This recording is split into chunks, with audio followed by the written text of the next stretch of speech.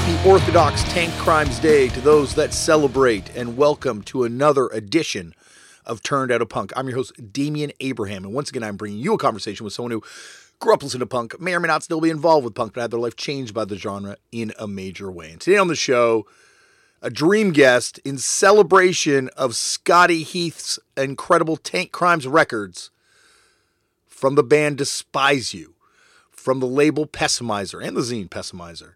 Chris Elder is here. This is a dream episode for me to get to do.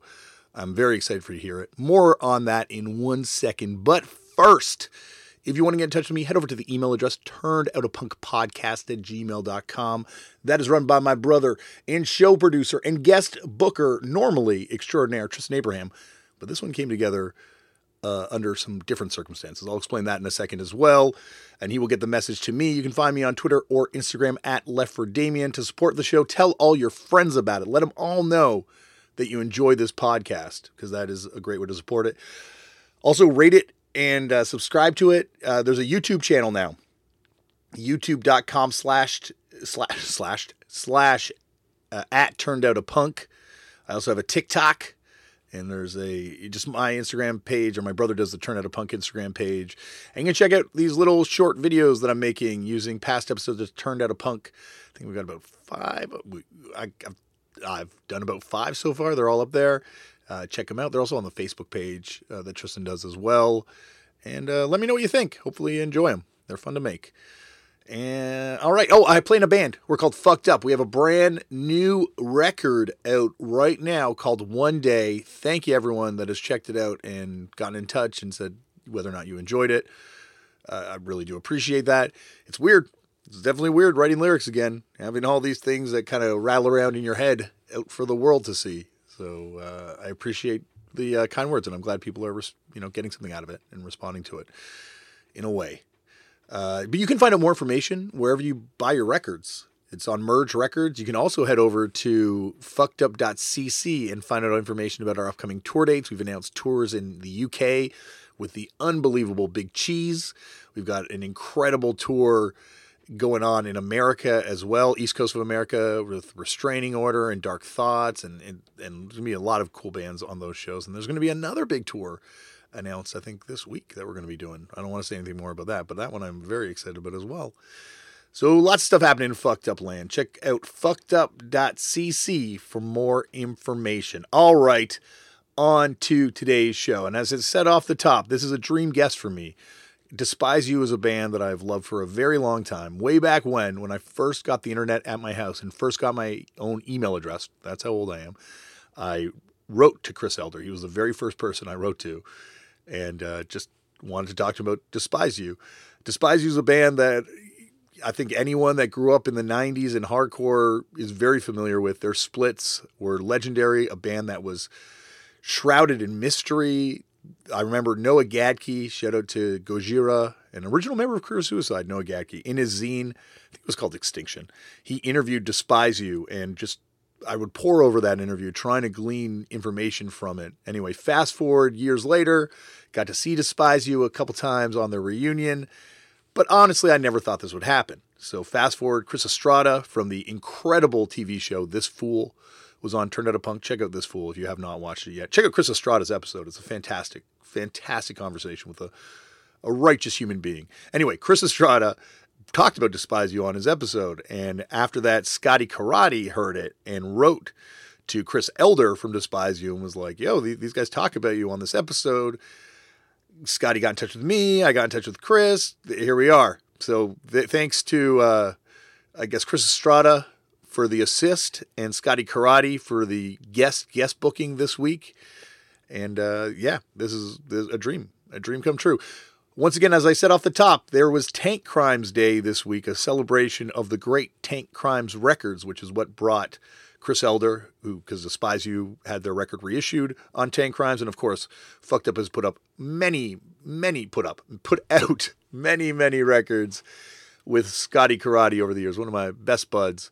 So yeah, happy Tank Crimes Day. Thank you, Scotty, for making this happen. Thank you, Chris Estrada, for helping make this happen. And thank you, Chris Elder, for doing this. I'm not going to ramble on anymore. Check out that Despise You reissue. I think it's going to be back in print real soon on vinyl. I think it's on all the streaming services until then. If you have not heard Despise, hardcore for the hardcore. All right, I'm not going to ramble on anymore. This was a longer intro than I normally like to do. I got into this, got into telling you all the stories. But that is that. Sit back, relax, and enjoy Chris Elder on Turned Out a Punk. Chris, thank you so much for coming on this show. You're very welcome. Well, as I was just telling you off air, it's a huge thrill to have you. And I think I mentioned to you an email that you were one of the first people I ever sent an email to. So I'm glad to finally connect with you on a vocal medium. That's cool, man. Fuck. Yeah. Well, I got to start this off the way they all start off, which is, Chris, how'd you get into punk? Do you remember the first time you ever came across it? So before punk, I mean, like my parents were real big into music, especially my mom. But I got a kid came into second grade with Kiss Alive 1 LP for show and tell, and I was like tripped out on that record, and he actually let me borrow it. And then I went to the record store, and my mom got me Kiss Hotter Than Hell and Dressed to Kill on cassette. And that was kind of like my first music, like shit that I felt was mine, and my parents didn't know it and they didn't like it and whatever. But the first time I heard punk, there was a show here in LA on KMET 94.7, and it was called the Dr. Demento radio show, and it was every Sunday afternoon into the evening. And I first heard he played the show was like parody music and shit like that. I mean, that's where Weird Al got his start, from that guy's show. And I heard Holiday in Cambodia. Mm-hmm. That was the first I heard of punk, and I was like, fuck, that's way more fucking dark and different than anything I've heard, to that point.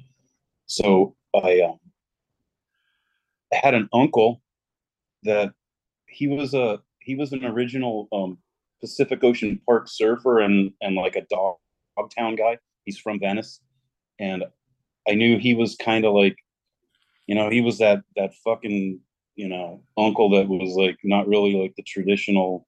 He was like, doing his thing or whatever, and I knew he was into shit like that kind of. So I started asking him about that song, and he gave me a couple Rodney on the Rock cassettes.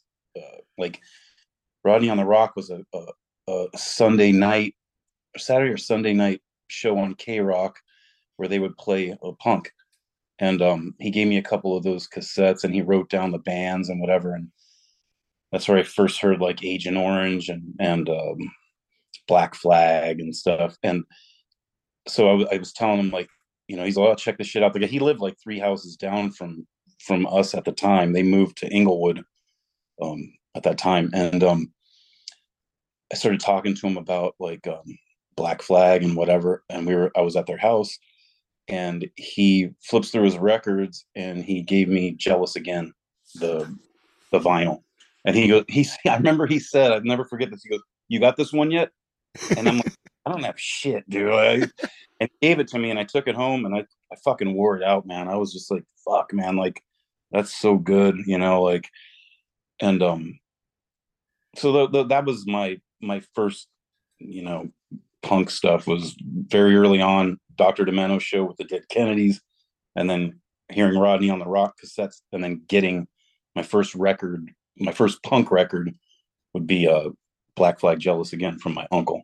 Credited, I think, with some of his old photographs on the Dogtown documentary. There was a couple of them, right? One was like a story with actors, and then I think Stacy Peralta did a documentary. Yeah, originally it's that doc, I think, was that Stacy Peralta directed.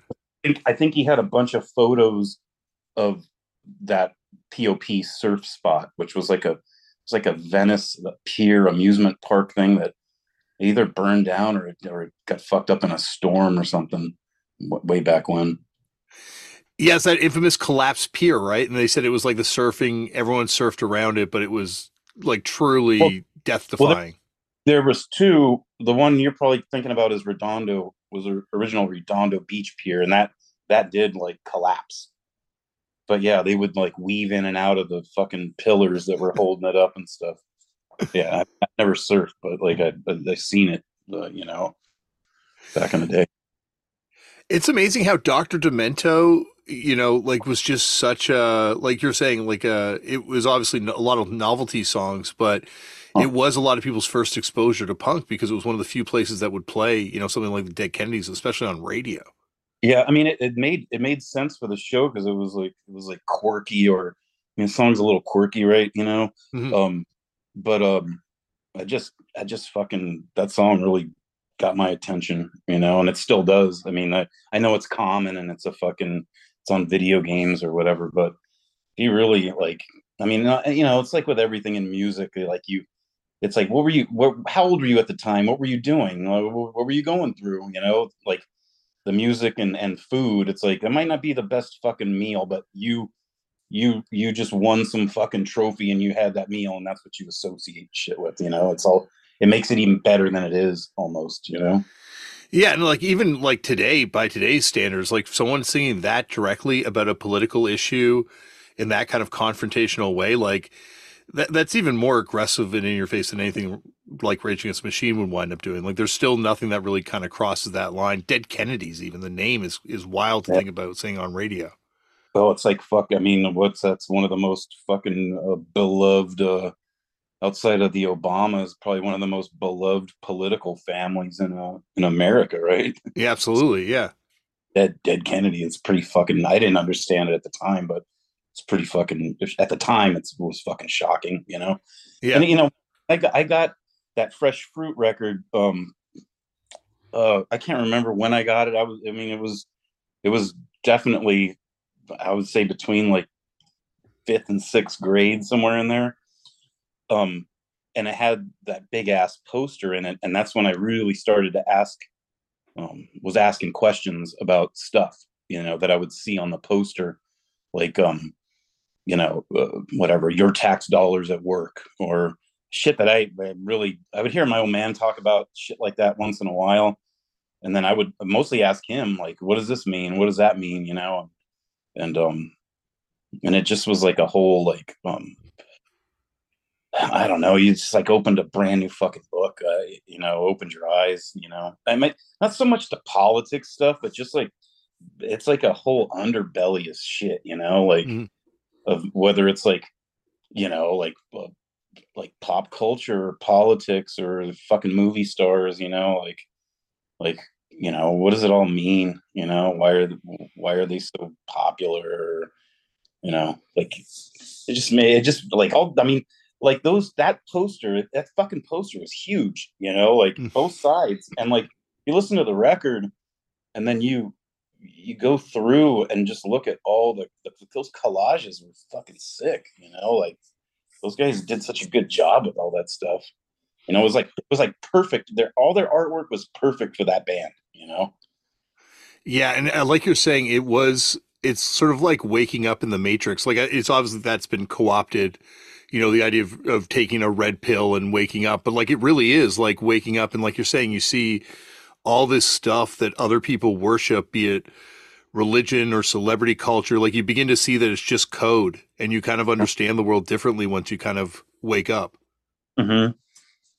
Yeah, and as far as like the packaging, like around the same time, I got the Black Flag Damaged record, and that one, like, because my uncle had told me, like, they got a new record coming out, or go to check this record out when it comes out.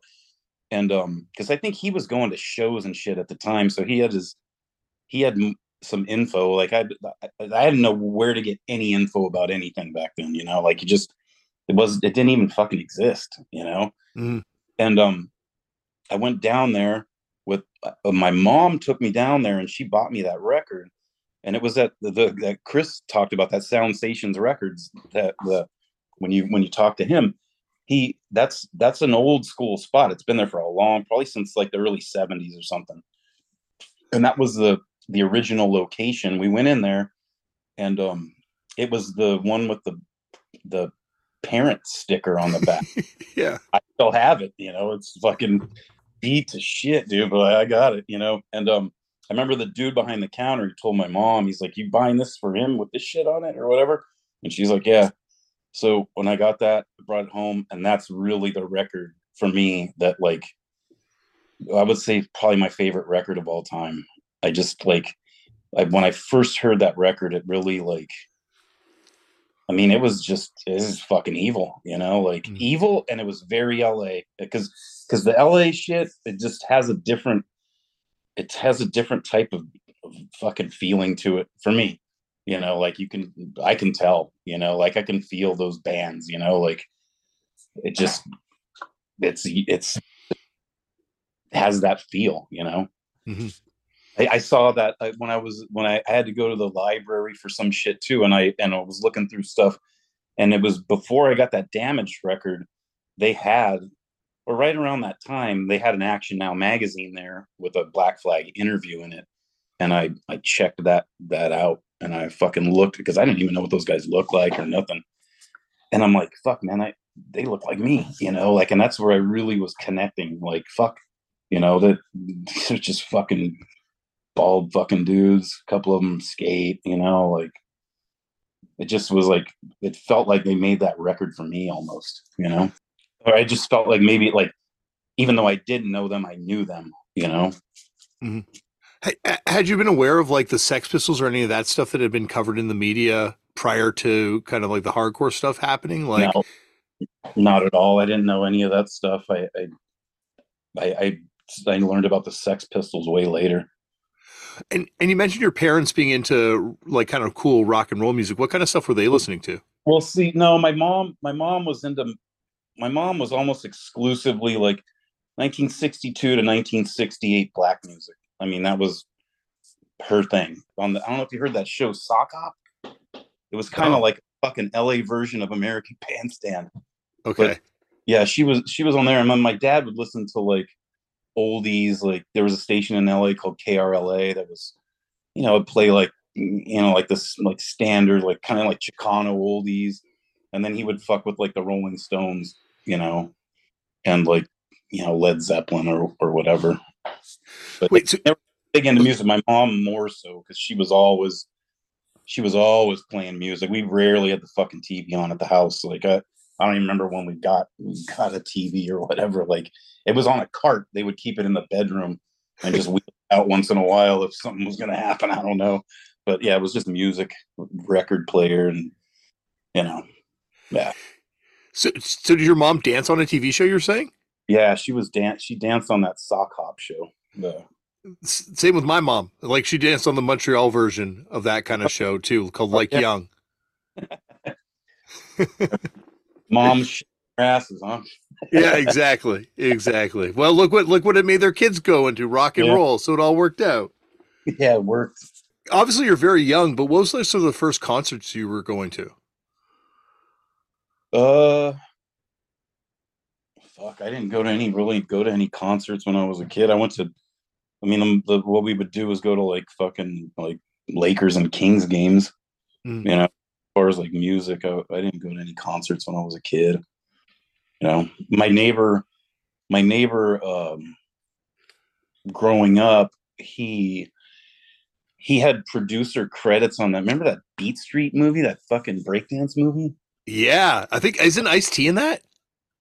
No, the Beat Street one was all New York. I think they Okay, moved yes, yeah, something. Breakin', Yeah, yeah. yeah. So he had producer credits on that movie, and he he um he used to get season tickets for free to the Lakers and the Kings and the Rams and whatever. And he's a fucking Jamaican dude. And I remember he was like telling my dad, he's all, "I don't understand any of this shit. I like soccer, So you want the tickets." And so we would go to fucking Kings games all the time, some Lakers games too. But my dad was really into the Kings, so I get to see a lot of those those games. But as far as concerts, yeah, I don't really go to any music concerts. I mean, there was a group of kids by my house that were going to that Kiss show that they recorded live too, and because it was at the Forum in Inglewood, and my mom said, "Hey, you want to go with those guys? It's cool." And I was like, "Nah, it's cool. I was fucking young, dude. I don't know. I was just fucking. I didn't want to go with that group of people. They're all older, and I was like, oh fuck, I'll probably never make it home. You know, like So what I used to walk. I could walk there for games or whatever. It's not far. I just went to see the Rams over there and walked home from there. Pretty close to there. what was the first show you went to then? Um, like as far as like the punk shit, I would say it would be that Black Flag at the Federal Building, Oh, that's awesome. and then maybe the street scene fucking thing. I can't remember what year that was. Maybe 85. Like Fear and a bunch of bands. They had a big riot there. It was like in downtown LA, a bunch like an open air kind of street scene. I don't know. Oh, Yeah, I don't think I've ever heard of that. So what was it? Was like a street festival type thing? yeah, but it was a shitload of bands. Like it was like all kinds of different bands. You know, like it wasn't punk, Mhm. but there were punk bands playing. You know, yeah. I got to see Beowulf at a backyard party. Guardian, the Beer Nuts. Like that's like maybe like ninth or 10th grade. I never got to see Suicidal back then. Oh, that would have been awesome. Beowulf in a backyard party. What was the vibe of Yeah, that show kind of like? yeah, good. I mean, that was cool. Fucking me and my buddy were at a Carl's Jr. and or a Jack in the Box, and this chick walked up to us and she goes, "You guys party?" And I was like, "I don't know." And then my buddy's like, "Yeah, we party." And she gave us a flyer, and it was for that show. It was that night, so we rolled over there and checked it out. That was good. So were there any other bands happening locally in Inglewood at that time? Like hardcore bands or punk bands? No, there were like I didn't have anybody to talk to about punk or whatever like in the neighborhood. There no one liked it back then. It was all the kids were listening to like I guess like the Commodores or shit like that. Michael Jackson maybe. Mm. Just like the pop stuff, the pop R&B type shit. I wouldn't even ever talk about it with people. I'll just listen to it at the house, because no one could kind of understand. Like, no one would understand it, right? Yeah. Then and then like I don't know like what the trend what caused what happened, but or why it happened, but like the neighborhood changed like at a certain point in the early 80s, and it went like it was predominantly a black area. Then it became predominantly a Latino area. You know, Mm. it felt like in the course of like 6 months. You know, I kind of think it might have been had to do something with the Reagan amnesty or something.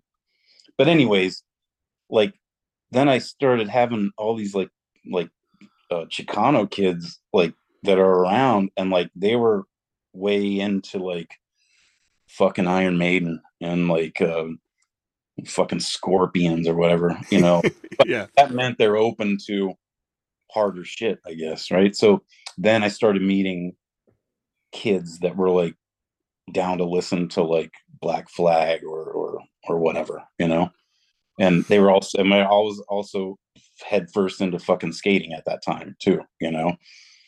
So they started skating too.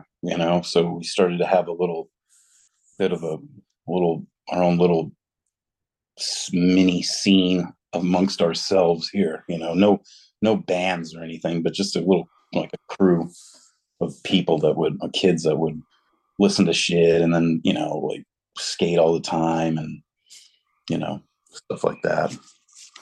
Well, like Chris was saying on the show when Chris Estrada was saying on the show when he was on that like there's a safety in numbers that you can kind of get away with, being openly a punk rocker in a way that you can't when there's only like one of you.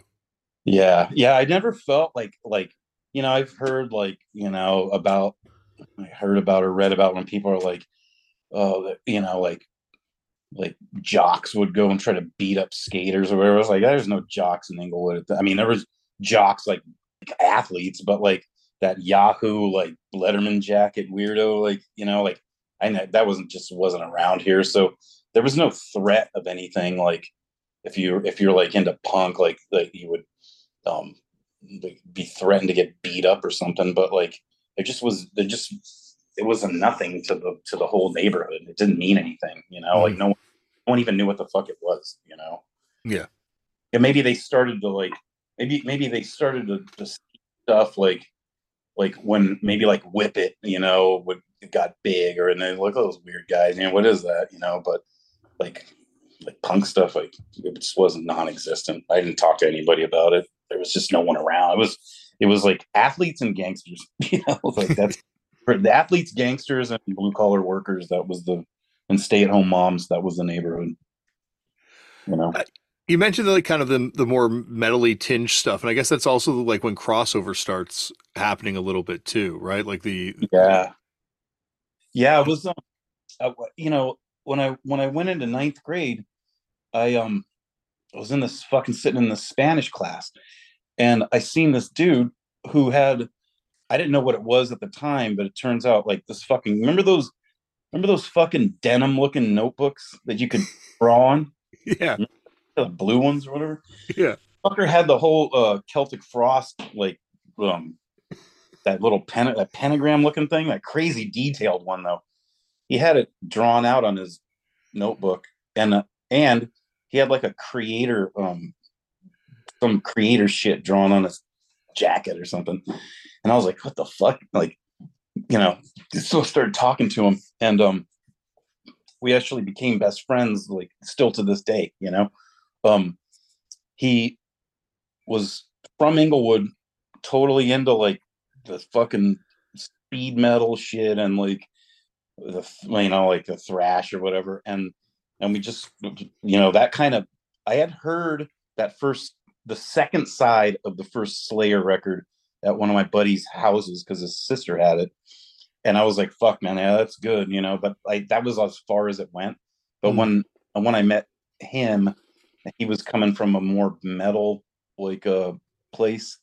And that's when we started to like fuck with like Celtic Frost, Merciful Fate, like the Hell Awaits was about to come out, like this is ninth grade, this is like 84 or something. So, you know, we, we got Hell Awaits from from Sound Station's record store when it, you know.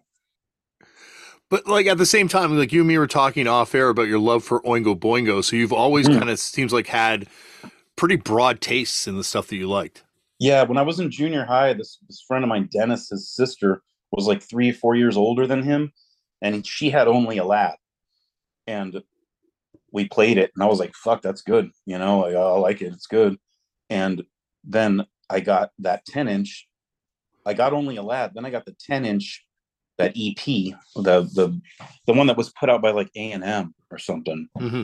a 4 or 5 song record. And yeah, I was fucking into them, And then Nothing to Fear came out. I got that. Actually saw that Nothing to Fear tour at Magic Mountain out here twice. We went to this. We saw him twice in the same day. Oh, that's all. At both at Magic Mountain. Like, did it do sets? What's that? Yeah, Did like it? they used to have. Well, I'm sure they still do. It's like a bleachers, and it's got like a roof on it that's open from the sides, and bands play there. Or they always have. I mean, I'm sure they still do it, but yeah, it was the Nothing to Fear tour because the shirt they were selling had the cat from the front cover, but he was holding up like like a blanket, like a matador, and then on the blanket it said like Oingo Boingo, Magic Mountain, or something like that. And Oh, they played that, mostly the songs from Nothing to Fear.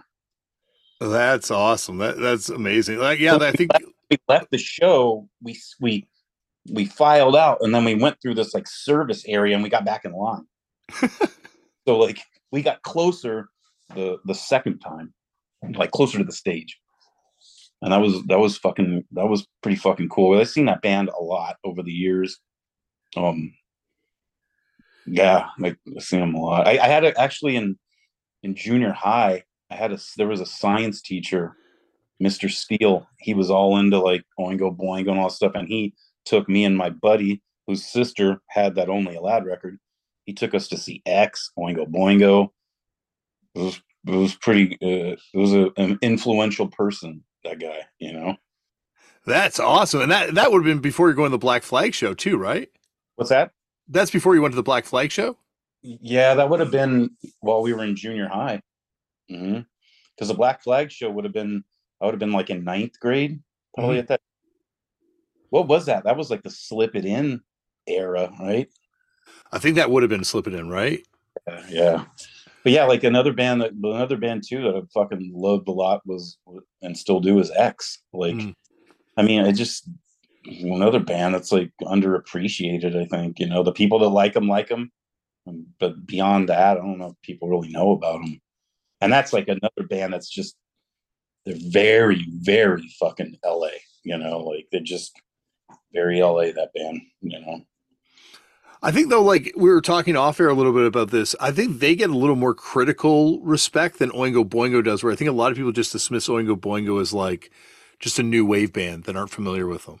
Yeah, well, people talk about those bands like Oingo Boingo, like, oh yeah, Weird Science, like, oh yeah, well, that's the latter era commercial shit. You listen to those first four records, you know, like, I mean, that one, Good for Your Soul, when I first heard that, I was like, fuck, man, like, I remember telling my buddy, I was like, all right, it sounds like a Hawaiian Punch commercial sometimes, you know, with the shit, you know, like, so I kind of like wasn't really into that record, but then later on, I appreciate how good it is. Like, that's a lot for me, has been like like the Misfits. When I heard them back then, I fucking didn't like them at all. I thought it sounded like Elvis. You know, it's too slow. You know, it sounds like some shit like grandparents would listen to. But obviously, I was wrong. You know, later in life, I'm like, fuck, that shit's good. You know, like, of course it's good. You know, Yeah. did Uh, the same with like Black Sabbath. I didn't like Black Sabbath. I didn't even care about it. And then later on, like much later on, like maybe when I was like in my late 20s or something, I was like, fuck, dude, well, listen to all this fucking riffs. Like, god damn, you know, like, it's so sick. well, I think that was the same way the first time I got, I heard Pessimiser records for me. Like the stuff on the label was just so fast, like coming from a world of Pennywise. And I kind of got into it because of Theologian records and being like, no, there's Yeah. something about it. Like at first I didn't get it, but I like had to come back to it. And it was because it was just so much more like it wasn't 98 Mute. Like it was definitely not no diss on Yeah. 98 Mute, but it was just like the stuff that was coming on that label was just so much heavier than what I had been exposed to before. It took me a while The, to catch up to it. the stuff on Pessimiser or Theologian? Pessimiser. Oh, okay. Yeah. Yeah. So like I heard I pick up you and Chris were talking about that a little bit, right? That the Theologian Records Pessimiser connection. See, Mark Theodore, the guy that ran Theologian, he was childhood friends with the Pennywise guys. Mm-hmm. So he put out their record because he was their friend, right? It just so happens that shit got really big, you know. Um, and he was doing his own thing. I actually worked with Mark at a skate shop, or surf skate shop, ET Surf, which is probably like the oldest surf skate shop in LA. And it's like started in like 70 or 71. And and we were friends there. And then I started putting out my zine, and I would drop him off at his shop. He had a little record store down in Hermosa, and I would drop off the zine and just bullshit with him. And then I was like, you know what, man, I want to put out a fucking record inside the zine. So you want to go halves on it? And he's like, yeah, man, let's fucking do it. So that was the Pessimiser #4 with the 16 7-inch in it. 16 Fresh American Lamb split 7-inch.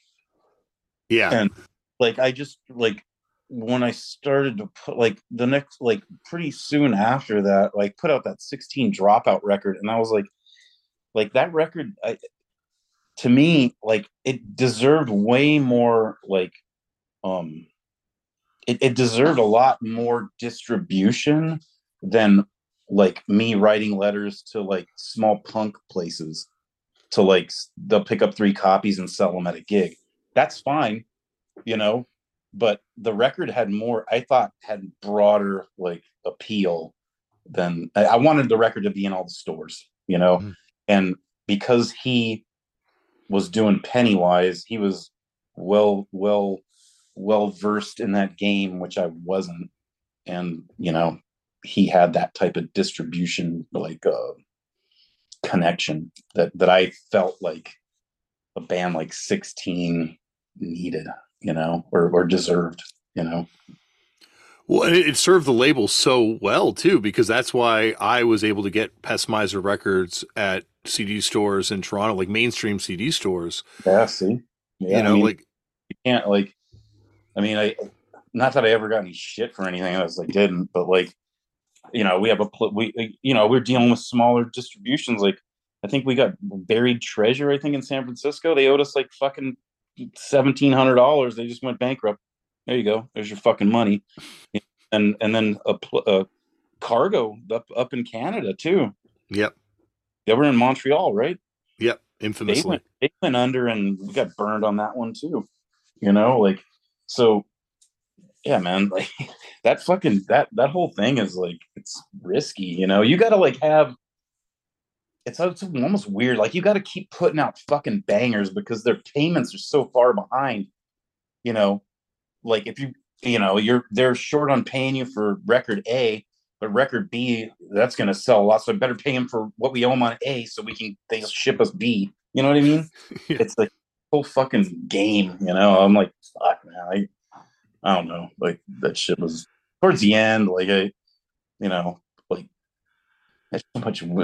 There was so much weird like attitudes from, not so much, but like a couple, like some attitudes were starting to leak in from people I was working with, that I'm like, I thought we were doing this for a different reason, you know, like, but I guess not. I guess you're playing that way. I don't know, man. They just, not mention any names, but I just was like, got kind of disheartened by some of those people, you know, that I was trying to help, you know. Hmm.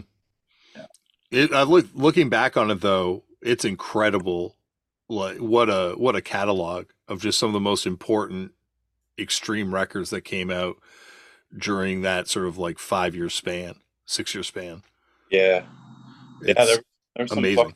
ones, man, where we like, the bands fucking put in the work, and I did my part, and it seems like there's not a release that's on that label that we're like, oh, this is kind of a dud. Like, I felt strongly about all of them, you know, and I know the bands did too, you know. Yeah. So, and the artwork and everything, like, everything looked good, you know, like it fit the band, you know, like because I'm very critical of that shit, you know, like you spend all that time writing those songs and recording this and that, and then you put that shit on the cover, like, stupid, you know, like, it deserves better from you as a band. So like, put some thought into it, you know, like, oh. Were there any bands that you wanted to work with that you were unable to work with? Because like I think, you know, you kind of get the cream of the crop of the era of certain styles. Yeah, the one that sticks out is that band Acme. Have you heard of them, from Oh, Germany? fucking love Acme. I Absolutely. Yeah, like, I really wanted to do something with that band, and uh the closest I got though was that band Carol. They had a couple songs on Crying Out, and they're Acme members. No, it's those Cry Now Cry Later comps are also classics. There's a Yeah, like you know once again like a kind of like and also the Possessed Escape comp too. Like it just really is such an incredible era for this kind of music and like sort of experimentation within the confines of I guess like punk for lack of a better term. yeah, yeah. Yeah, it was just a lot of hard work, man. Like, I was like, you know, at the time I was doing like, so I was working full time. I didn't have a car. I was riding a bike to work, which is like, I don't know, 20 miles round trip. I was also playing full court basketball every day after work, doing the zine, doing the label, trying to book shows. And me and Phil from Despise, we had a radio show at the time. So, and it was no email. So everything was handwritten letters. Yeah. So like, I was like, fuck man, it was a lot of work, like nonstop, but like, and then you can look back and go, well, look what it produced, some shit that people love, so all the stuff was worth it. I'm sure that my story's not unique. I picked up records from all kinds of different places where I'm like, fuck man, they spent some time on this. You could tell. you know So, what inspired you to start doing the zine? mm,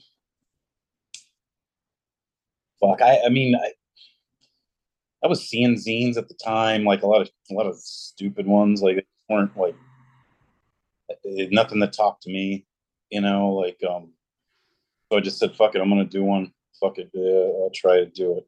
Just review records. It was all done on a typewriter, all glue sticks, razor blades, just no computers, and they were pretty shitty. Like I mean, all the first couple were pretty shitty. Like the third one and fourth one were better.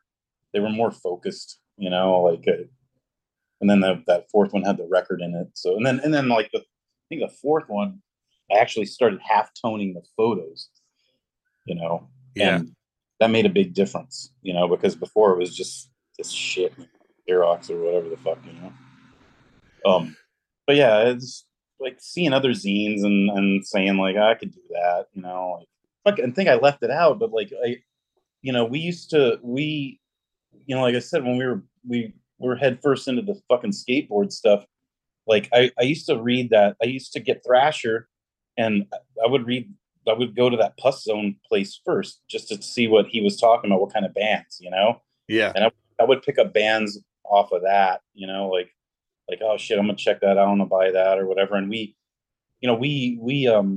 these kids I was skating with at the time, like we went to San Francisco on the Greyhound like 3 years in a row just to skate the fucking China Banks and the fucking this dish skate park in Hunters Point and all this stuff. I was 13 or so at the time. The oldest kid was like 15.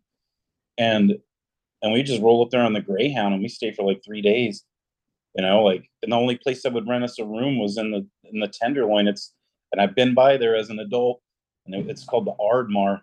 And it was one of those furnished like fucking flop houses or something, man. Yeah. And like they would just stay there. I mean, and skate and like you know off shit we saw because Thrasher was very San Francisco centric, Mm. so have a lot of those spots, and we go like fuck man, we got to go. That looks sick, and then we get to China Bank. It's like the shittiest spot ever. It was just fucking terrible.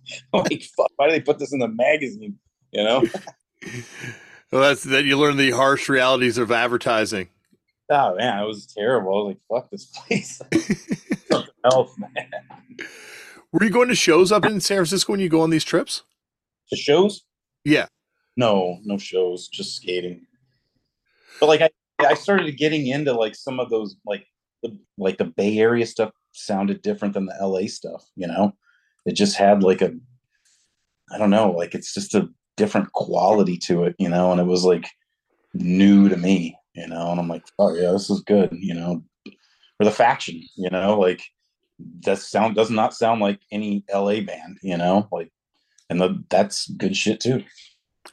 Yeah, it's really interesting how there's like a regional identity to the way bands sound. Like the way the Vancouver stuff sounds very much like from Vancouver back then versus Seattle versus San Francisco versus LA. Like there was like a real regional identity to the music.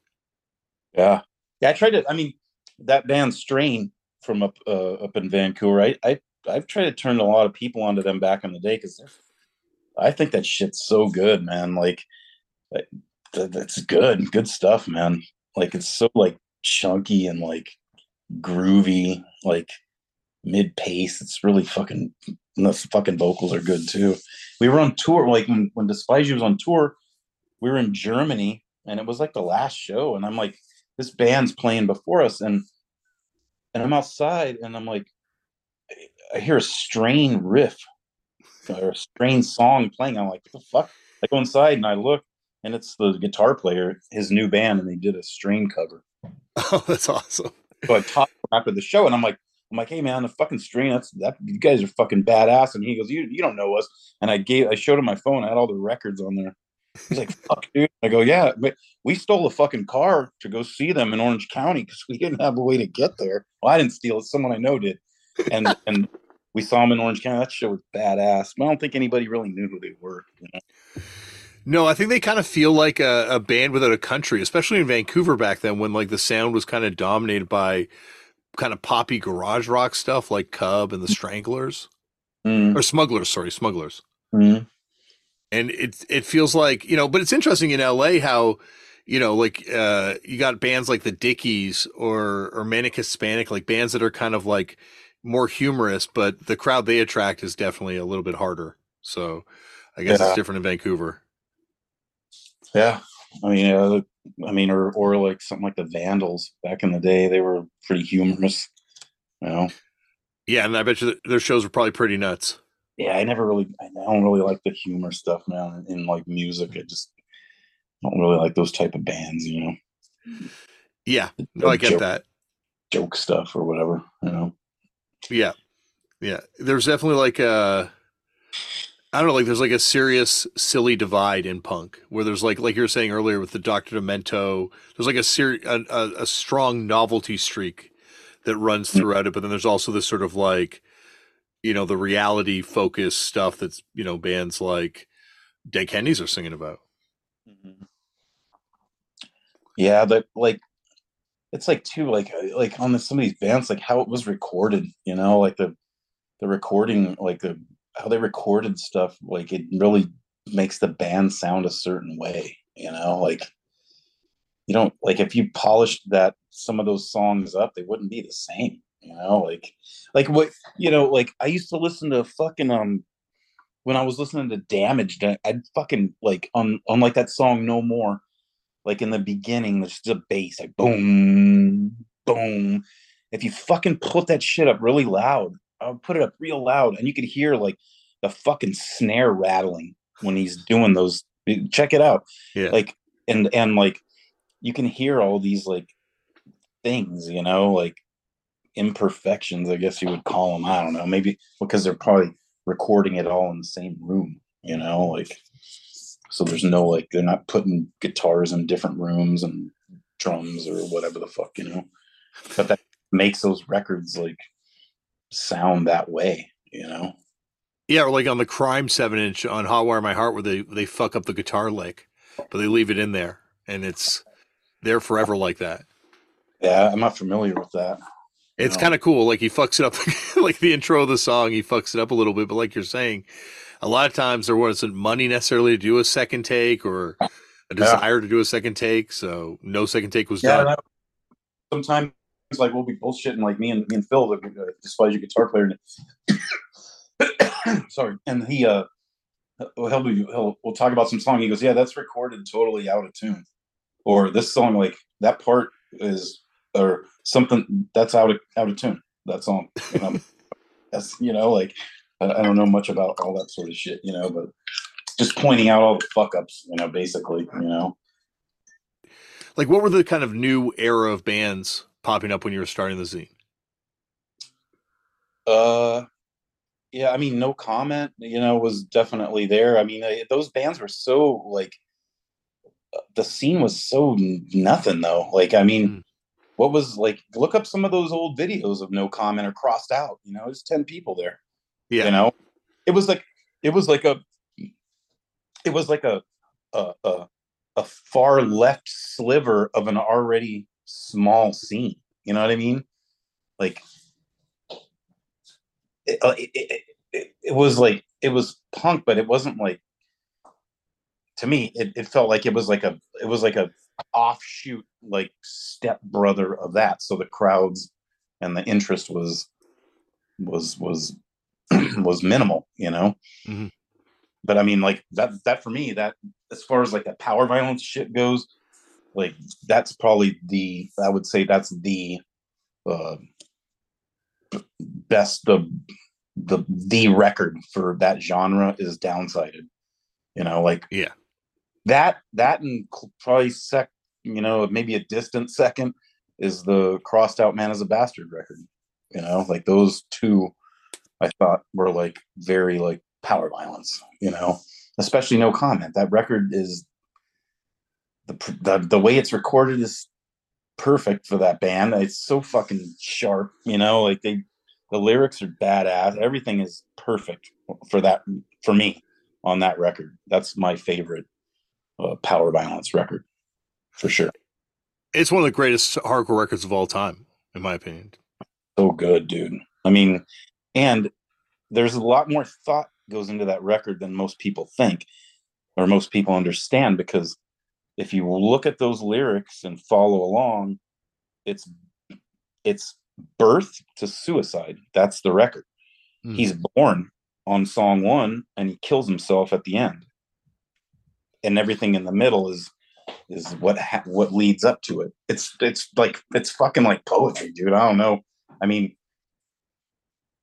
I don't know what to say. It's just a perfect record for me. I mean, it's definitely not something that people are going to be like embracing in fucking big numbers, but for people that are into harder shit, like for sure they should listen to that record, buy it. They have a discography CD like that's got pretty much everything they've done. I forget what it's called. There's a bunch of live shit on there. It kind of sounds like shit, but like it's got like that Farmer Hitler John and Downsided, So Yeah, the demos on there. I was actually interviewing Vince, the guitar player, during the LA riots while it was jumping second day. Like I interviewed him for the zine. That's when shit was really cooking, dude. Like, I mean, that shit was crazy. And he told me, like, towards the end of the interview, I'm on the phone, and he's all, "Hey, dude, they just rolled a tank up onto the corner of my street, so I'm gonna get going." I'm like, "Yeah, dude, I'll see you," like, and then like after I got it printed and I met up with them at the Hong Kong Cafe for their show that turned out to be I think their last show, and I gave him the zine, and that's the last I talked to Vince. I had talked to Andy several times over the years, the singer, but that's the last time I'd seen Vince. I think I read an interview with Andy one time, or maybe it was reprinted somewhere else, where he was talking about how No Comment was a response to like the way he thought punk had gotten or hardcore had gotten too metal at the time, or it just kind of lost its way, and this was kind of like a return to like what hardcore should be in his mind, I guess. Yeah, I mean, maybe it's definitely like there's not really anything metal about that record, Pretty fucking punk. I mean, yeah, I don't know. I mean, I didn't get that from that record, but like if that's what he says, that's cool. I mean, they fucking did a good job. From what I understand, that was supposed to be a full length. But I talked to Chris Dodge about it a few times, and he's like, that was supposed to be a full length, but they only gave me like 6 minutes of material or whatever it's about to be. So it's hard to stretch shit, I put in the old instrumental or something. I mean, they kind of did at the end, but it wasn't filler. That shit's badass. That ending song is sick. Yeah. All fucking like just sad, That's the best. Sad music's the best. That's the way I see it, Whether it doesn't matter the genre, that's why all that Chicano soul shit's so good, because it's all sad. Even the happy songs are sad, You think they're happy, but they're not. That's why The Cure still hits for so many people. Or Morrissey or fucking any of those British bands. They got that shit in spades, man. Like, fuck, yeah, The Cure. Fuck, they're still doing tours, right? Yeah. I was talking to the fucking dude we were touring in Mexico, the guy that was driving, and asking him about like The Cure or Morrissey, and he's like, "Fuck, man, they play fucking stadiums here, dude. So that's phenomenon." I'm like, "Yeah, man, I know, I understand, Yeah, I was filming this documentary about wrestling in Tijuana, and we'd just be sitting in like a normal restaurant, and all of a sudden The Cure would come on. Like not a cool indie spot, just like a normal spot. Yeah, yeah, oh yeah. It makes I didn't hear it, but it makes sense. Yeah, yeah, those like yeah, certain folks, man, when they fall in love with your band or certain types of music, man, it's like a forever thing, you know? Is it weird for you now to see how power violence has, like you're saying, there's some of these shows are 10 to 30 people, and here we are years later, and it's kind of become like a genre, or like people refer to it like it's a genre. Yeah. Is that weird to see? Like, is that something like, obviously it's something you didn't probably expect to happen? I mean, when I first started putting out records, I just was like, fuck, man, like, print 1,000 of these, like, that's crazy. Like, like I know like this guy in Italy likes it. I might, because I had a shitload of pen pals, back in the day Mhm. I would write tapes with and all this shit. And I just thought that would be crazy to sell through that amount of records. But like I mean that was kind of pretty early on, like but yeah, it is kind of surprising that people like it so much, or a lot of people like it. It's still small. I mean, it's like, like it's not like a big thing, but like I mean it's cool that bands can tour and have good shows playing that style of music, you know. Well, you're right. It is still small, but it's like the most surprising, I think, has been the popularity of Despise You. Yeah, I mean I've like we we like when we started doing it, we had no like like like straight up less than zero like um expectations of doing shit. Like it's just like I like this shit. These I've been keeping these lyrics in my head for a long fucking time, and like now I got some people we can do this. Like they know how to play guitars, and this guy fucking plays drums pretty good, and I have a lot of shit to say, and we're just gonna fucking put it on a record, and like that was it. It wasn't like, oh yeah, there's a lot of bands that maybe they do like, okay, we're gonna put this, and then maybe we can tour with this band, leapfrog over to this shit. It's like, oh, fuck, I got a job, dude. Like I don't need like any of that type of shit, like it's just what I feel, and like Hmm.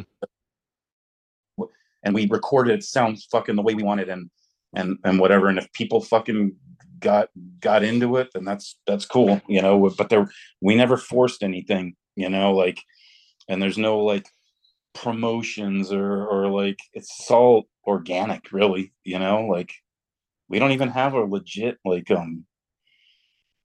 I mean we have a Facebook page that's kind of just like I don't know what the fuck's up with Facebook now, but like we don't really there's no like promotion arm or like talking. It's like like I said, this is my first podcast. I don't talk like I'm terrible about talking about the shit I do. Like I don't. So there was no expectations of anything, but we appreciate like being able to do it, and then going on tour and going to different places and having these people come up to me and talk to me about my lyrics, and like sometimes like in a fucking pretty heavy way. It's very humbling, like it's like very very humbling, like how can someone that writes songs like ever be like like dismissive of people that are talking to them about shit they said, you know what I mean? Hmm. It's powerful, I know what things have been powerful in my life, like from bands or what people have said, and like so it's super important to me, and then that comes actually to me through other people, like it's like I'm wearing that hat now sometimes, and like I don't like I don't take it lightly, or I don't know how to explain it, but like I just don't. I appreciate their words, and what it means to them, what my words mean in their lives, It's funny because like you're talking. I know you're talking about other bands where there's like 30 or less type people at some of these shows, but it felt like with Despise You that the band felt important right away. Well, maybe not when the first 7 inches were coming out, but like certainly by the time you put out that discography, it Hmm. felt like this was like a band that kind of defined an era, which is because you guys hadn't even really played shows by that point. No, nothing. No, I didn't want to really play any shows. I mean, so like everybody had other bands like um what Despise You was in the beginning was basically like stapled shut, excruciating terror, Crom, and nausea. L.A. That was the band, and then this death metal band, East LA death metal band Rise, and that's what the members were. So everybody was busy with their own thing. But it seemed like when we got together, like we could fucking write a shitload of music quick. We were recording every month, it seemed, like I just like, okay, we got 10 more songs. I got the lyrics all set up. Fucking let's do it. I mean, I never did lyrics in practice. I just only did them once we got to the studio. And you So recorded, were they all kind of recorded in like two batches, basically, right? no, there was several sessions on that. You talking about the West Side Horizons record, right? Yeah, well, I mean, like it was like over like a 2 year span, is what I should say. 2 or 3 Maybe, years yeah, span. maybe 3 years. Like we recorded a couple sessions at this place. It was a Total Access. It was where fucking they did like My War and Slip It In. I think this just the room was reconfigured. That was in Redondo. Um, I don't know if you remember that classic fucking photo of Henry Rollins in front of a 7-Eleven on a skateboard, like doing a grind or something. I And think I can picture that. right, Yeah. that's right on the corner of the street right there. Like, that was where they recorded those at least two records, I think. And then we recorded another session in like Montebello and another one down in Hermosa. So there was probably like might be like 5 sessions on that record, you know. Oh, and there's some stuff that was recorded at Loyola Marymount University. Like, so yeah, 5 or 6 sessions. So that's why that record, some parts don't sound so. I mean, when we mastered it, we tried to get the levels like to be pretty even, but it's clearly different recording sessions. Mhm. Well, it still sounds like it's one of But those records that. all those sessions were like everything was recorded in one day and then it was mixed the following day. Like everything from setup to the songs to the vocals, blah, blah, blah. It was done. And then the next day we would mix and then it was done. It was no like, I mean, aside from like that Burning in Hell song, there's no fucking overdubs on those songs. Like it had to do it for that little guitar lick that whatever that or whatever. But like, yeah, there's no, it's all live. All those songs are live. And so the thought was just to always make this a studio project and just kind of leave it at that. I don't think that was the thought. I just don't think we ever really talking about like playing a show. We're just like, fuck, all right, let's get back together and write some more songs. All right. Like it wasn't like a focusing like, okay, guys, this is just a studio project. Cause no, we didn't have a conversation, like, I don't Yeah. even cared, like it just, this song, let's do this one, let's do that one. Oh, this sounds good or whatever. And we were writing so much shit that like, we would just record it on a boombox type, little radio so that we wouldn't forget them when we got to the studio, because it's not like we played them like for fucking a year and then we went to record. We played them for like a month and then we went to record. And then we would put the boombox in the studio and just play, right, this is the first song. Remember this one? And then you could hear it on the cassette. Okay, yeah, let's do it. And then they would do it, that, you know. How did you meet Lulu Hernandez, who did the other vocals, right? Yeah, it was the guitar player's ex-girlfriend's sister. And did she like was she a hardcore kid or had you heard her voice before? Like, because her voice is obviously legendary. Yeah, nah, she wasn't. I don't think she liked the Cure and like that. Yeah, but you know what? That's where some of the best shit comes from, man. It's like, I mean, it's like, like the band,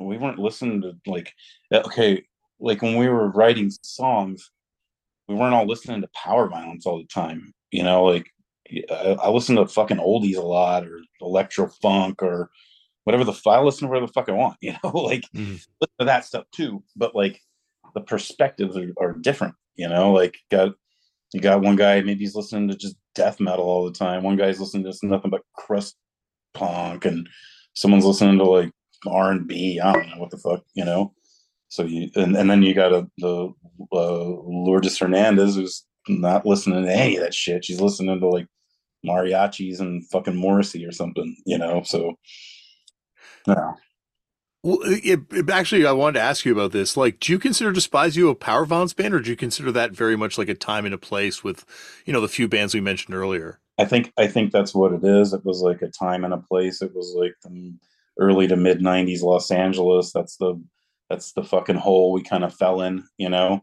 Um, but I mean, like we don't sound like crossed out, like at all. Hmm. So I mean, that's kind of like I said, the man is a bastard, crossed out, no comment. That's kind of like for me, and they're all Southern California.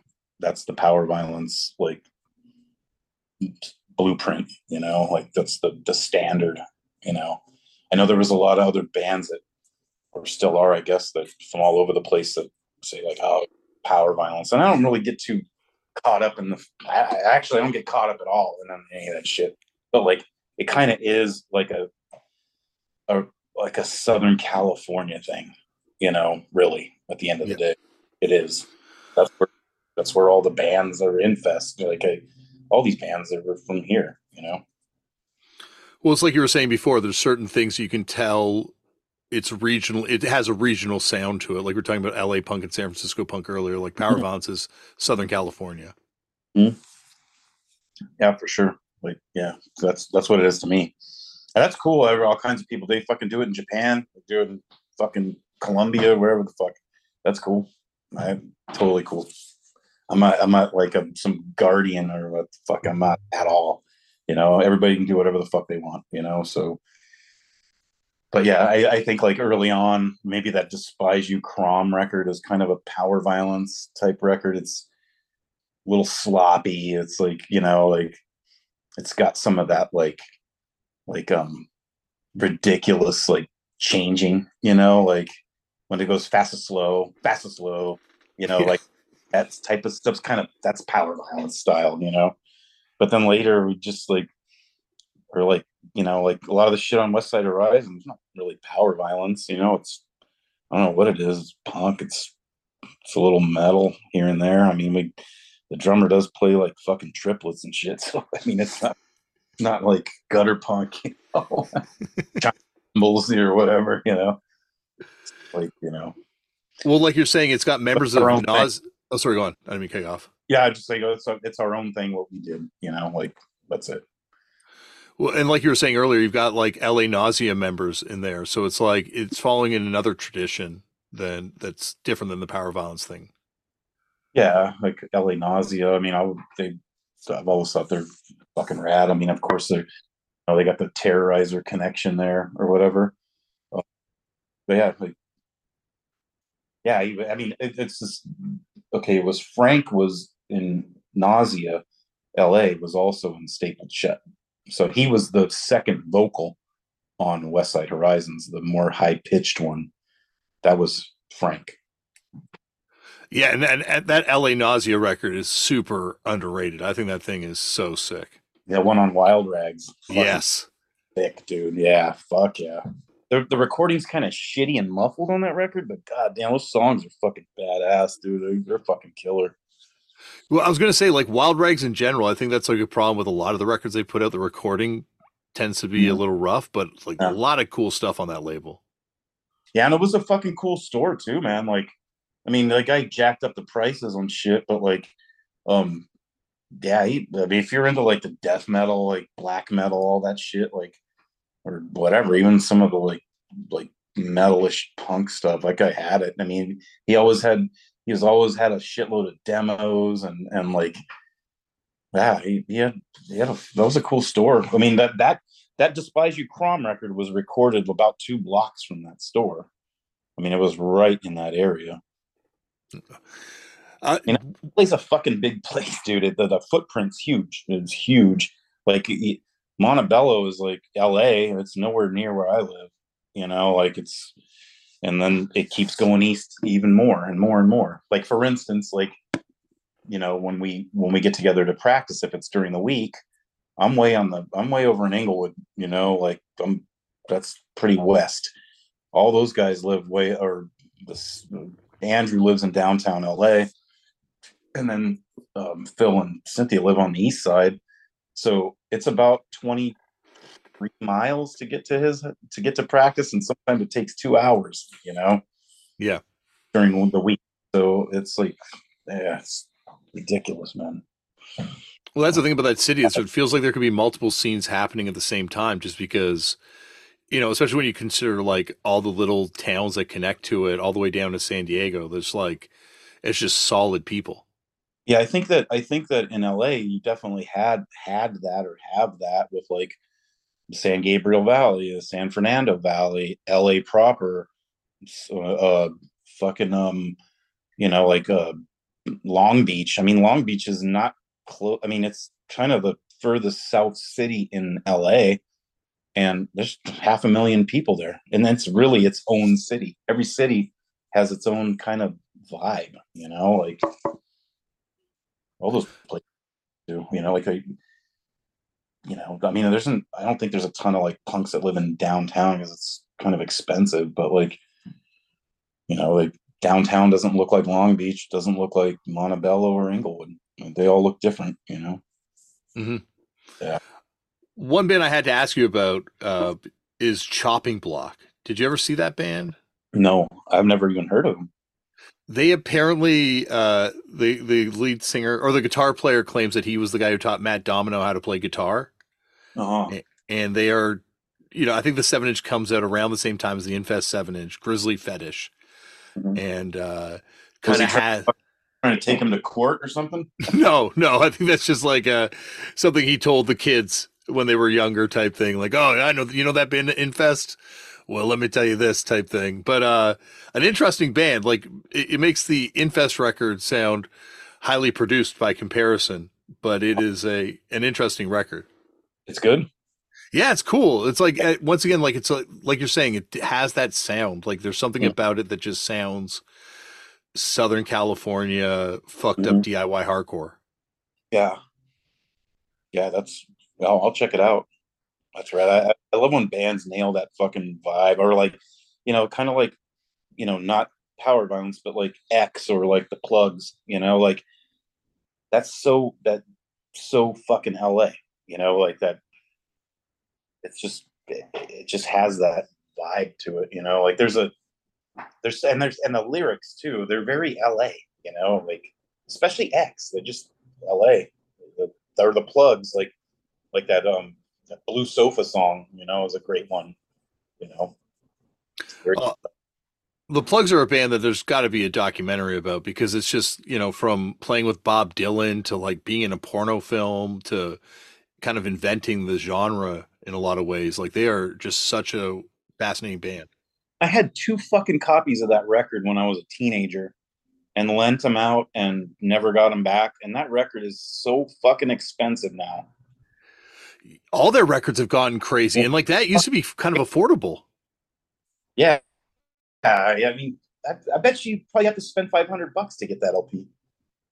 I bet. Yeah, I mean, yeah, that's happened to a lot of my records have disappeared like that, and I'm not mad because I would let everybody listen to my shit and vice versa. The one record I did keep a hold of was that Septic Death 10 inch, that live 10 inch, Mm. which fucking rips. And like I lent that out and got it back, and I still have it.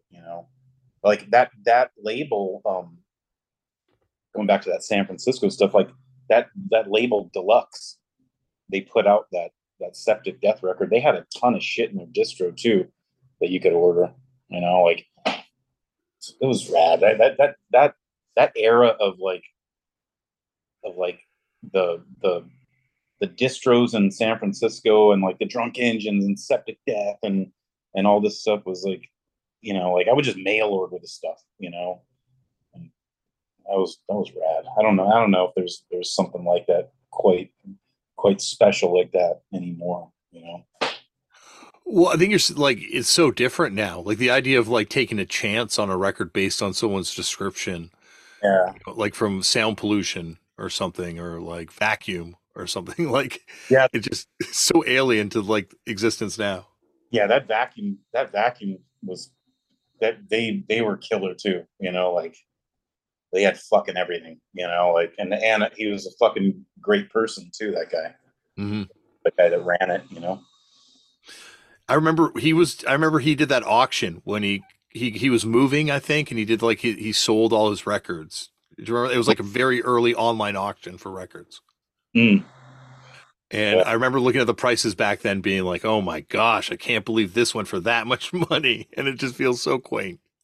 Yeah, I feel the same way about like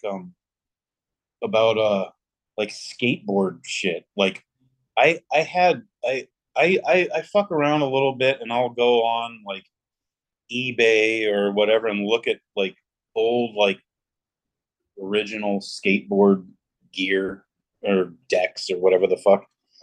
And I had like so many of these things that I'm like, I mean, I wore the shit out of them, but like, if I would have just kept them even in shitty condition, there's people that are paying like 3 grand for those decks. I'm like, fuck, that's crazy, man. Like, oh, it's crazy. Like, I had a Dogtown, a Bigfoot. I had a Dogtown triplane. I had the original Hasoi Sims board. I had a bunch of crazy boards that I would just ride and fucking throw them in the. I threw them in the trash. They fucking got fucked up. I threw them away. I got another one. I got a different one. I mean, like, it's crazy. And then like the different like wheels or the fucking first and second stage of the independent trucks. Like, I had all that shit and like threw it away when it wore out. And like people pay so much money for that now.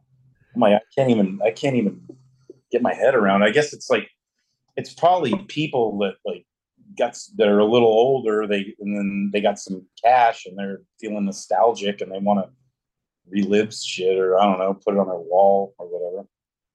Yeah, like I think it's, post Dogtown and the Z Boys documentary, there's almost like this fetishization of skateboarding art and culture and just like I think it's people like not even nostalgic for their youth. It's like people that never did it even. Yeah, I mean, like L.A. or Inglewood at that time, like talking about late '70s, early '80s. That was like so. What me and my friends used to like doing the most was skating backyard pools, and this was the best place to be because I mean LA, of course, because there's so many fucking pools. But there's a few things that happened. One was they tore down a shitload of apartments by my house to build air freight building because I live close to Inglewood's close to the airport, and those all had pools. Like there's an old video from like it was like I think Alva. It's called the Alva Rock Monster or something, and I think it's like '83 or '4, and they're skating this pool in Inglewood, and it's. I mean, I could hit a rock at that to that pool from my house, but that whole block was like I don't know, man, 10 different pools, and then there was a whole community just to the west of me. It was called Manchester or yeah, Manchester Square, I think they called it. And it was a lot of apartments, but it was tons of pools. And they started condemning them in the late '70s because LA Airport was going to take that property. So there was all those pools, and then the 105 freeway, which they built from like Inglewood all the way through South LA and Watts, all the way down. They had to buy up and condemn a shitload of properties to build that freeway. I actually know 2 people who had to move out of their houses because it became a freeway. That fucking Beach Boys, where the Beach Boys grew up, a couple of them, there's like a plaque over there, and they tore down their house to build that freeway. But that was just full of pools. I mean, it's pools everywhere. So at that time in this area, if you wanted to skate pools, like you're in fucking heaven with the shit. And that's where like other like more prominent fucking skaters would come down that we would meet, and then we would trade information with them on their pools, because it was like this fucking guarded secret, these places, because you didn't want a bunch of yahoos going into the backyards causing problems, and then the cops come and now it's on the radar. You want to just go skate and leave, you know so you're careful about who you turn on to these spots, and that's how it still is today, for sure. You've got your trusted people that you turn on to spots, and they do the same, you know Mm-hmm. Because and otherwise becomes like it gets blown up. yeah, you get people in there that are like fucking bring music to the place or whatever the fuck. There's fucking neighbors, like but yeah, fucking skating pools, like that was my favorite. We did so much, we so much of like the music and the art and everything came out of like skating pools, listening to the music, just doing our thing, like it was like that was very important to like my life, like music and skating pools. That was the two things, and music of all kinds, because like I also like fucking, like electro funk, and when that shit was all starting up in LA, like 83, 4, like all it was big with the gangsters, but I loved it too, and yeah, there was so much good shit, coming out, and then that's like the early part of thrash and like the crossover shit, and there was so much stuff going on at the time around the LA Olympics. Like things were really there was so much stuff going on. Well, it's interesting to like kind of look at this sort of cultural tennis match that goes on between New York and Los Angeles. Like we're in the early '80s, through the inception of hip hop, like hardcore, punk before that. But then, like you're saying, by the mid '80s to the late '80s, with like West Coast hip hop, electro funk, thrash, it really does kind of shift to Los Angeles, and then right up until I guess alternative music and Green Day being a little bit north, but like it kind of stays there for a long time before, like it's interesting how it's almost like this energy kind of goes back and forth between these two big cities. Yeah, I mean, when I first heard Public Enemy, I thought like that's punk. That's a punk record.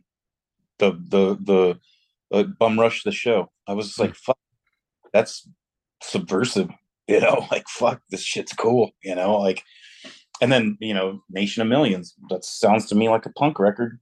Like, and it has a Slayer fucking riff in it. That fucking tune. What is it? She watched Channel Zero. It's Angel of Death. I was like, fuck. Like, and then they, too. Like, I would buy like these.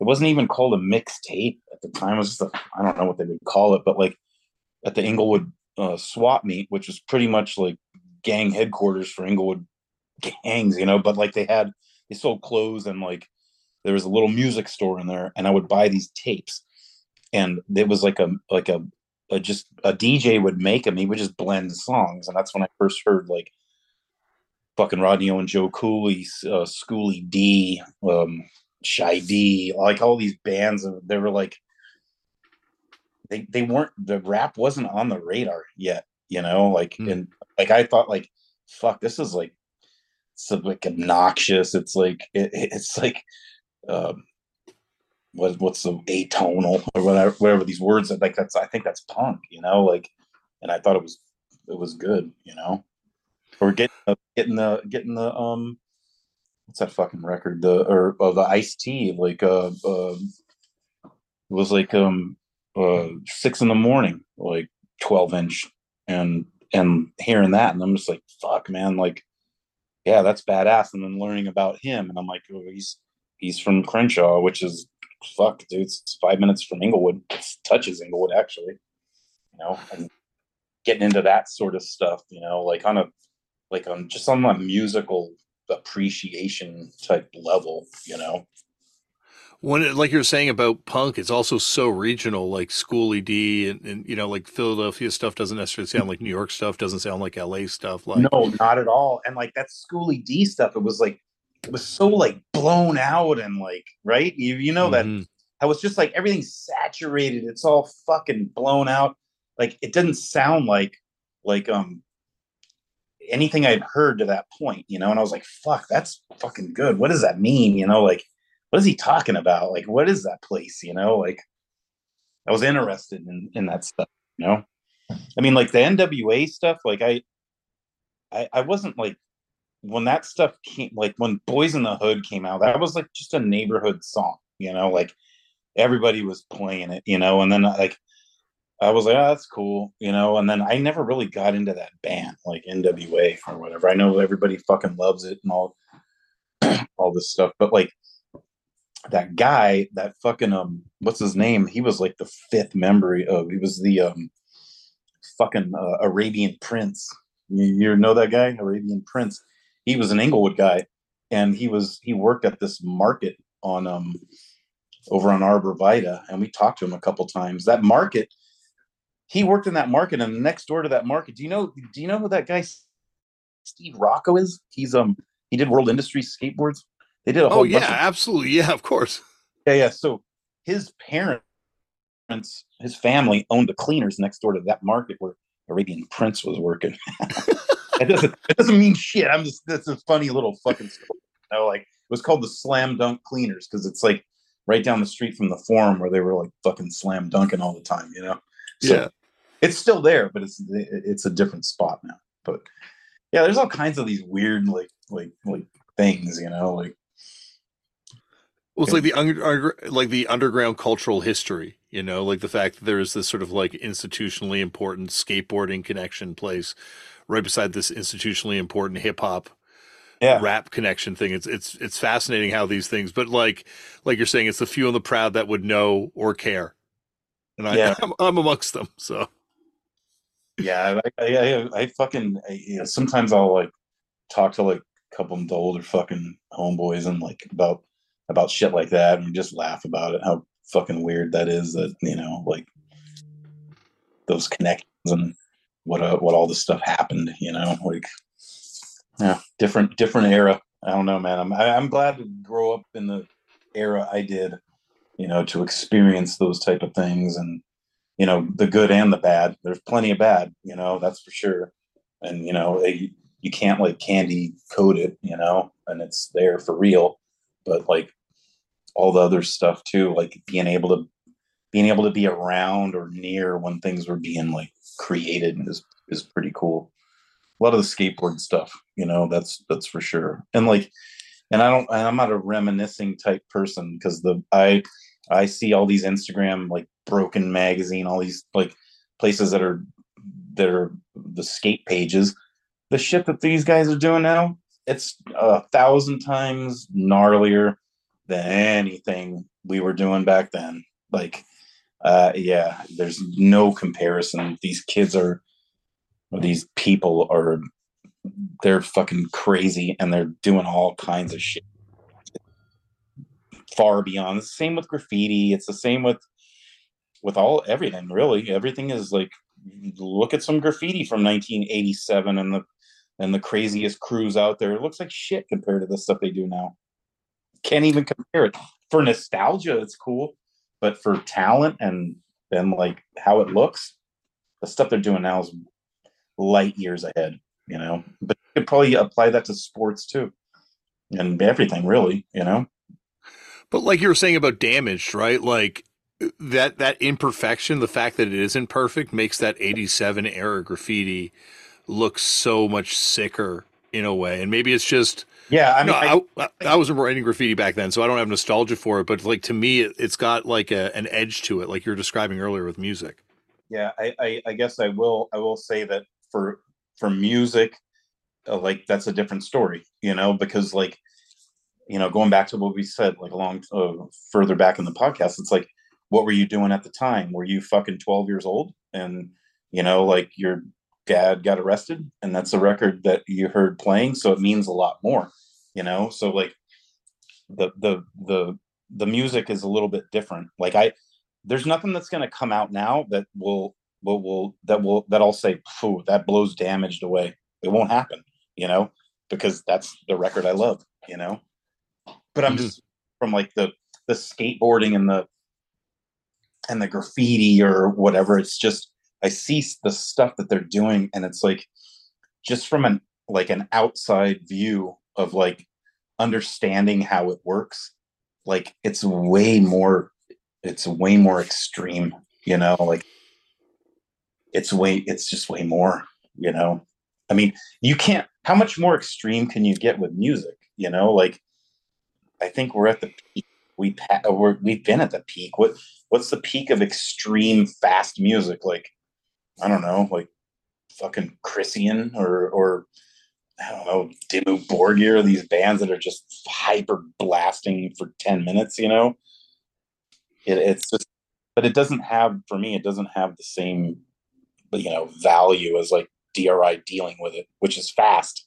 But like, I remember getting that record. I remember when I played it, I remember how I felt, like it's just, but like, with people now, like I have like cousins and stuff, and I talk to them about, the records they like and how they feel. And it's the same. Like they feel the same as I did, you know, back then that I felt about Damaged or fucking, the plastic surgery disasters. They feel the same way about whatever band now, the Dead Kennedys or whatever doesn't mean much to them, Yeah, or they just like have moved on to another thing culturally, like they're just into video games or they're into some other distraction that's just completely different than music. But like you're saying, there's still something. Like when I was introduced to No Comment, it was played to me, and someone was like, "This is the fastest band you'll ever hear in your life." Mm. And I still feel that. Like I still feel like there are bands that are like, they might be playing more BPM, but in terms of control and taking it, like there felt like there was a limit that was reached, like you're saying, with stuff where you might be able to go faster, but it's not going to have that same sort of control and still be hardcore, I guess. I think for me it's like soul, like for instance, like okay, Excruciating Terror, they're Hmm. fast, but if you listen to the music and you really like close your eyes and listen, they've got soul. There's a groove behind it, and you can kind of bob your head to their blast beat, you know. No Comment had that too. It's got a lot of soul, it's got a lot of feeling, and it's got a lot of groove, even though it's stop start quick, different beat, back to the fast beat. Like it still flows, because there's a million bands that can do like Dimmu Borgir. I use that band because or Immortal, like it's just fast, like I don't get any soul out of that stuff, like it's just fast. It's fast and it's got a lot of stamina, and it they can blast for like 2 minutes and then switch it up and then do another 2 minute blast, Yeah. but like No. I don't feel anything from them, like I feel something from like Excruciating Terror or No Comment, you know. Yeah, like it almost like at that speed to me becomes almost just like ambient. Like it's just like a wall of speed, whereas so I don't feel how fast it is. Yeah, there's no like when No Comment does it like in quick spurts, it has more impact, Hmm. doing it all the time, like it's just part of your thing, I guess. I don't know. It's like if your fucking mom never yells, but you fuck up, she fucking screams out. Yeah, you're like, oh shit, but fucking straighten this shit out. Yeah, or like when you're listening to like a really slow sludge band and when that chord change finally comes, like, oh my God, it's You like a you heard that band UN? no. Out, man, as far as like the slow stuff, because I mean, like I love that shit. Obviously, I put up those Grief records and like Cattle Press or whatever. Like I like the slow stuff, the Funeral Doom stuff, and that band, out of like everything I've heard in the last, I don't know, 10 years, they're fucking getting it, dude. That shit is good, very good. I Like, love that stuff too because I'm schooled by you, so I'm writing that down. yeah, I I can do without, and I talked to the singer and I told him this too, because I'm not talking shit, but like I can do without the long intros, you know what I mean? Where Mm. it's like "Brung, ding, brung," and then it does that for like 4 minutes. Like if you just get to it, like if I cut those things out, they're very good. It's a very good band, very emotional. They kind of capture like what a lot of bands just can't with that, like it's like sorrow music, like it's heavy emotionally, not like, and heavy, sonically, but like just emotionally it's heavy. Well, that's what I loved about Grief, and like even that I Hate God stuff too. Like there's just so Oh, much like pain in those lyrics and yeah, that music. yeah, that I hate God, man. That fucking they just those record. I mean, the Needed for Pain and Dope Sick for me. Those are my favorites, and and then Grief, like fucking, everything that they did up until they stopped being Grief and started being something else was lots of fucking banger songs. I wish more people would. I mean, that's a band too, though. That like it's like it's not for everyone. That's for sure. Like a certain type of people that like that band. I think that people were thrown off like with the Pessimiser stuff when I put out Grief because it's so much different.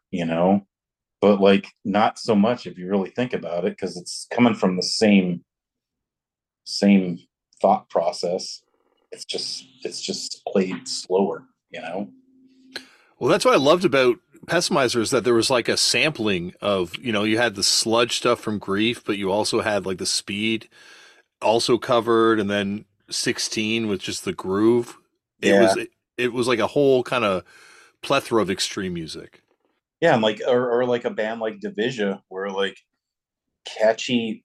I mean that What's Left of Us record, like I was almost sure that band was going to get really big because it's so catchy and she's got such a good voice. Like it reminds me of like her vocals remind me of like Pat Benatar.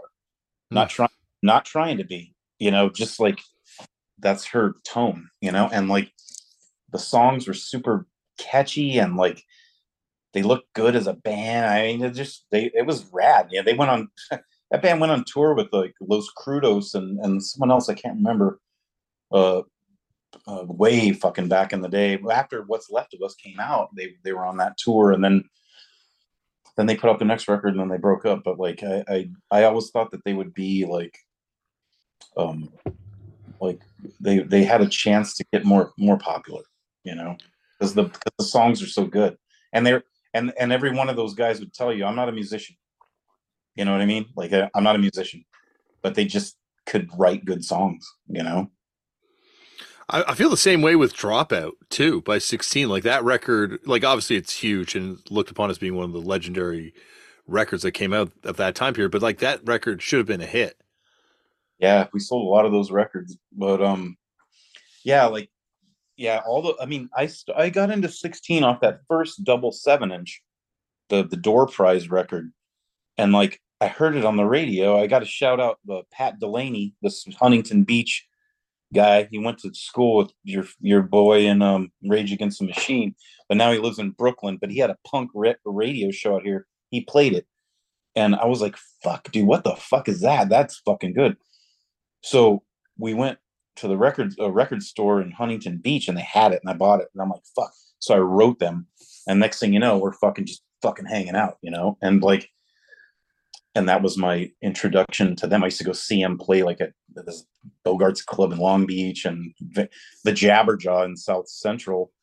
They used to play there a bunch too, and that was kind of like when grunge was first starting to happen, and all that AMREP stuff was going on, like Helmet and Hammerhead and geez, what's that band called? Like Helios Creed and all these bands. And they, out of all those bands, maybe except for like Helmet, but like out of all those bands, they really were like they stood the fuck out. Like they were just harder, they were tighter, they were just more angry, and then Pushead got involved and he put out that Curves That Kick record, and a bunch of like those fan club records was 7 inches. And then we did, I used to go to all their practices and then we did Dropout.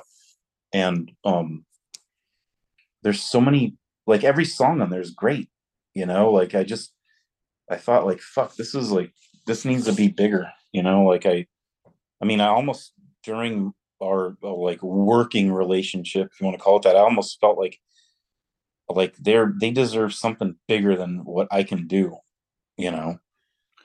And I, like we got when it was time to was time to record Blaze of Incompetence. Like I was talking to them, like I want to do your next record, and when they agreed, I was so stoked, dude. Like I just because I know that they could have done something maybe with something bigger, and like I was like, fuck, let's do it, man. So like I got we hired Alex Newport from Fudge Tunnel to engineer that record, and it was a great move to do that because those songs are fucking good, or they're great, and his engineering and production, like abilities.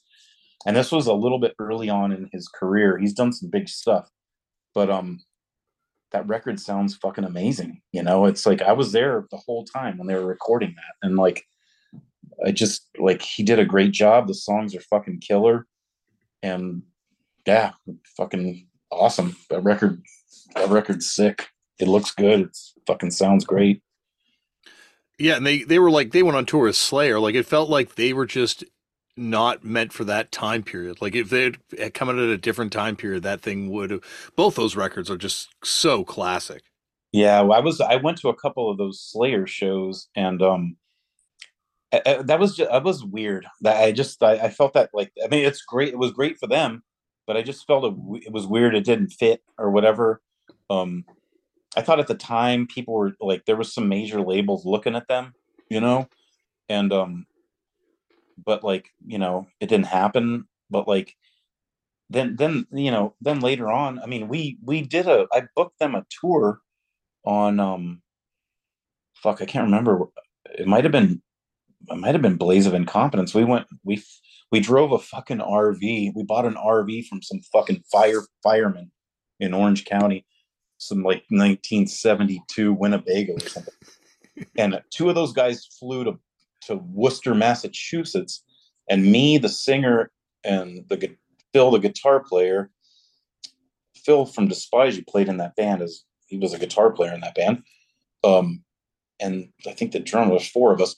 We drove that fucking RV from Inglewood to Worcester, Massachusetts with nonstop.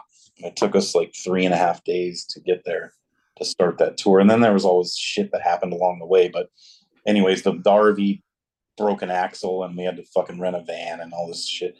But that was they toured on that Blaze of Incompetence record. I think it was from Boston down to Florida, back through, played with fucking Unruh and Phoenix, played with like I think we played with Hogjaw in New Orleans. They're good shows. Mm-hmm. Um, but like I always thought that like they should be doing something bigger than that. It felt like that whole scene should have been bigger. Like I Hate God, like Unruh. Like there's just like this so many good bands that don't necessarily fit into any like Dude, subgenre, the but there's just musicianship on that Unruh, that Setting Fire to Sinking Ships record, fuck man, that shit's sick. It's yeah. so good. It's so fucking good, and it's so under the radar. Like I don't know, man. Like it's like fool's luck or whatever. What shit gets noticed? Like I don't know. I tried to like do not that Unruh was like fuck. We want to go on tour with Corn, dude, or whatever. But like you know what I mean? Like I just felt like more people should like this because it's so good. You know. Well, that's the thing. Like I feel like And a lot of maybe. a lot of people did like it, Mhm. for sure. And we sold records and we did this, but to get to that next step, like I wanted that for like all the bands that I was dealing with because like why wouldn't you want more people to hear what you're saying? Well, I think that's the thing, and like maybe you know more from dealing with it on the label side. In fact, I'm sure you do. But like, I think punk bands, hardcore bands, bands that come from this kind of world aren't willing to make the sort of compromises and eat the kind of shit you need Yeah.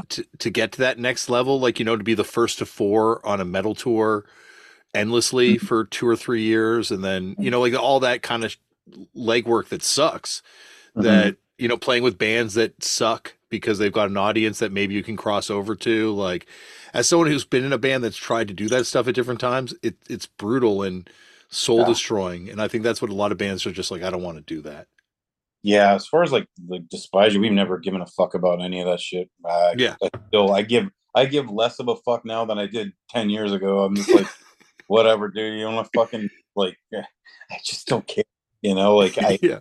I understand how dumb a lot of shit is. And I'm just like, I don't care. I mean, we don't have, and we don't even have like appealing music to most people. But like some of those bands that were on Pessimiser, like 16 or Divisia, like they should have I thought they'd been a little bit bigger. I mean 16's kicking ass now. They're doing all kinds of stuff, like well, they got like several full lengths on Relapse. They're Hmm. always playing shows and like I mean Bobby's like the only guy that's I don't even know those other guys. I know Bobby very well and Chris the old singer.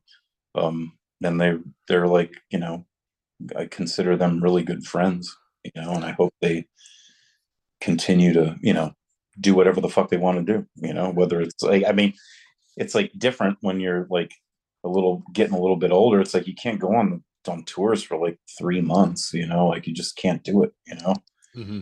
like you start introducing like kids and shit into the mix. So yeah, you can do it and like let everything else in your life fall apart. And then when no one listens to your band anymore, you're just fucked. Like I just, you know what I mean? You got to like prioritize shit. I mean, it's not. I'm not 17. Well, and like you said about 16, like 16, it's almost like this brand of quality that's bigger than the membership of the band because the band has had different lineups at all different times, right? Like there's one where I think Phil was leading the band for a while before Chris came back and before Bobby came back. Yeah, I think okay, so that they put out a record. Um, I only had it on like several different CDRs, but I think the full length is Zoloft Smile. That's what it's called. Yeah. Yeah. And that's like, I think it's three different recording sessions. And I always talk to, like, not always, but when I talk to Phil, I'm like, those songs, if they were recorded properly in the same session, all, that is a fucking banger ass record because there's so much good shit on that record. But I think what happened was uh, they had booked a tour to support that record, and the singer I don't know if he got busted or something happened, and Phil said, "Fuck it, I'm not scrapping the tour because of this. I've worked so hard on it. I'm just I might not be totally correct here, but like Mm. I think then he did the vocals on that tour. I think. Hmm. Yeah, there's some fucking bangers on that record for sure. Oh, that song Damone. I know Phil wrote those lyrics. It's all lyrics. It's all quotes out of that Fast Times at Ridgemont High movie That's because that awesome. Damone is that scumbag that was scalping tickets to like Blue Oyster Cult or whatever the fuck, Cheap Trick or some shit. I don't remember. Oh, that's awesome. Yeah, Uh, this has been awesome, and I've kept you forever, Chris. And I got to say, anytime you want to come back on here and talk about anything music wise, you know, the door yeah, is always open.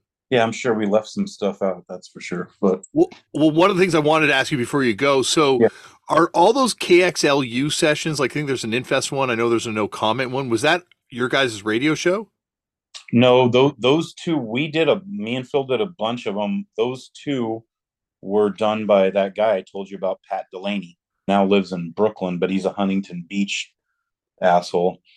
And those were his shows. He had fucking no comment, man is a bastard, Infest.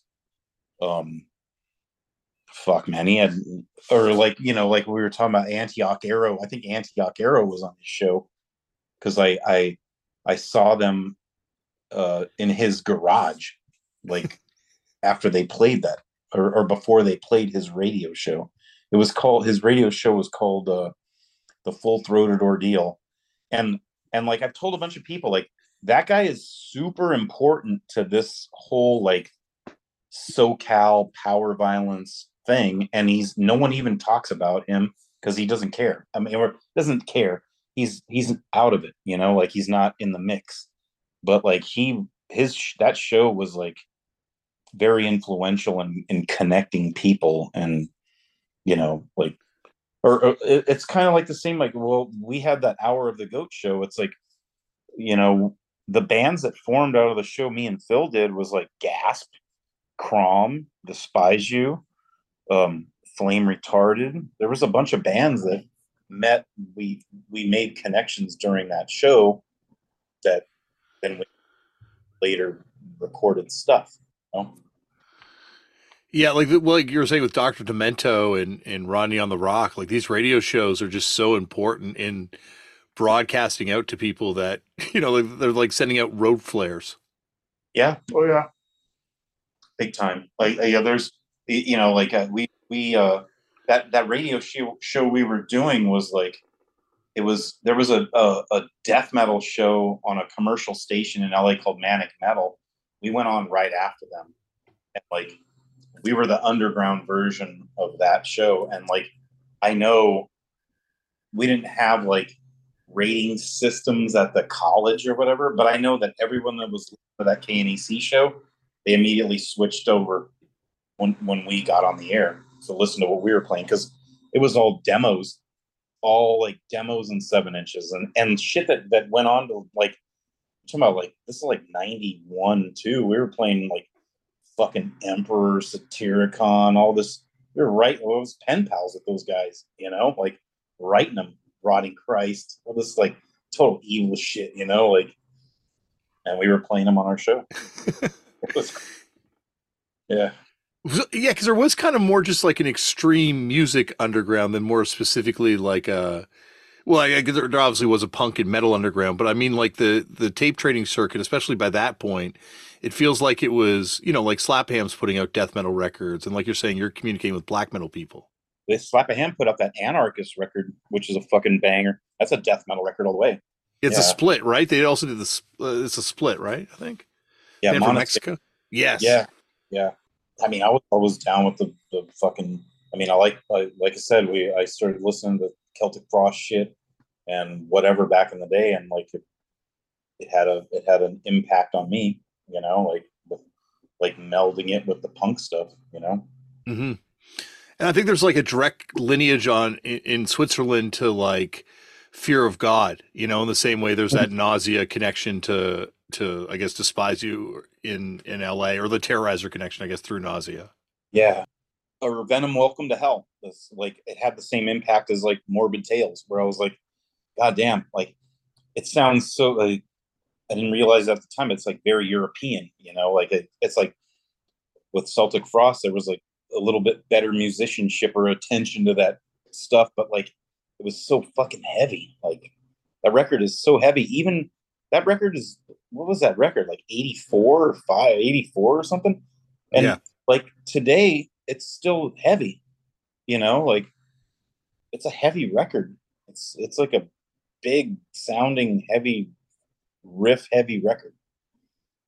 And then like Welcome to Hell was like shitty and dirty, and like the timing is fucked up, and it's like when I first heard Crucifix, like I'm like, yeah, this fucking I got a cassette of that record, and I'm like this is badass, but like that fucking singer he's so off, even good, like fuck dude, that guy has no timing at all. I don't he's in front, he's behind, he's like catching up, like he's out of breath. I don't know, but it worked for them, and it sounds good. You know what I'm talking about, right? Oh He's yeah. fucking like, I don't know if he did it correct. or if he did it in time, it might not have the same impact, you know?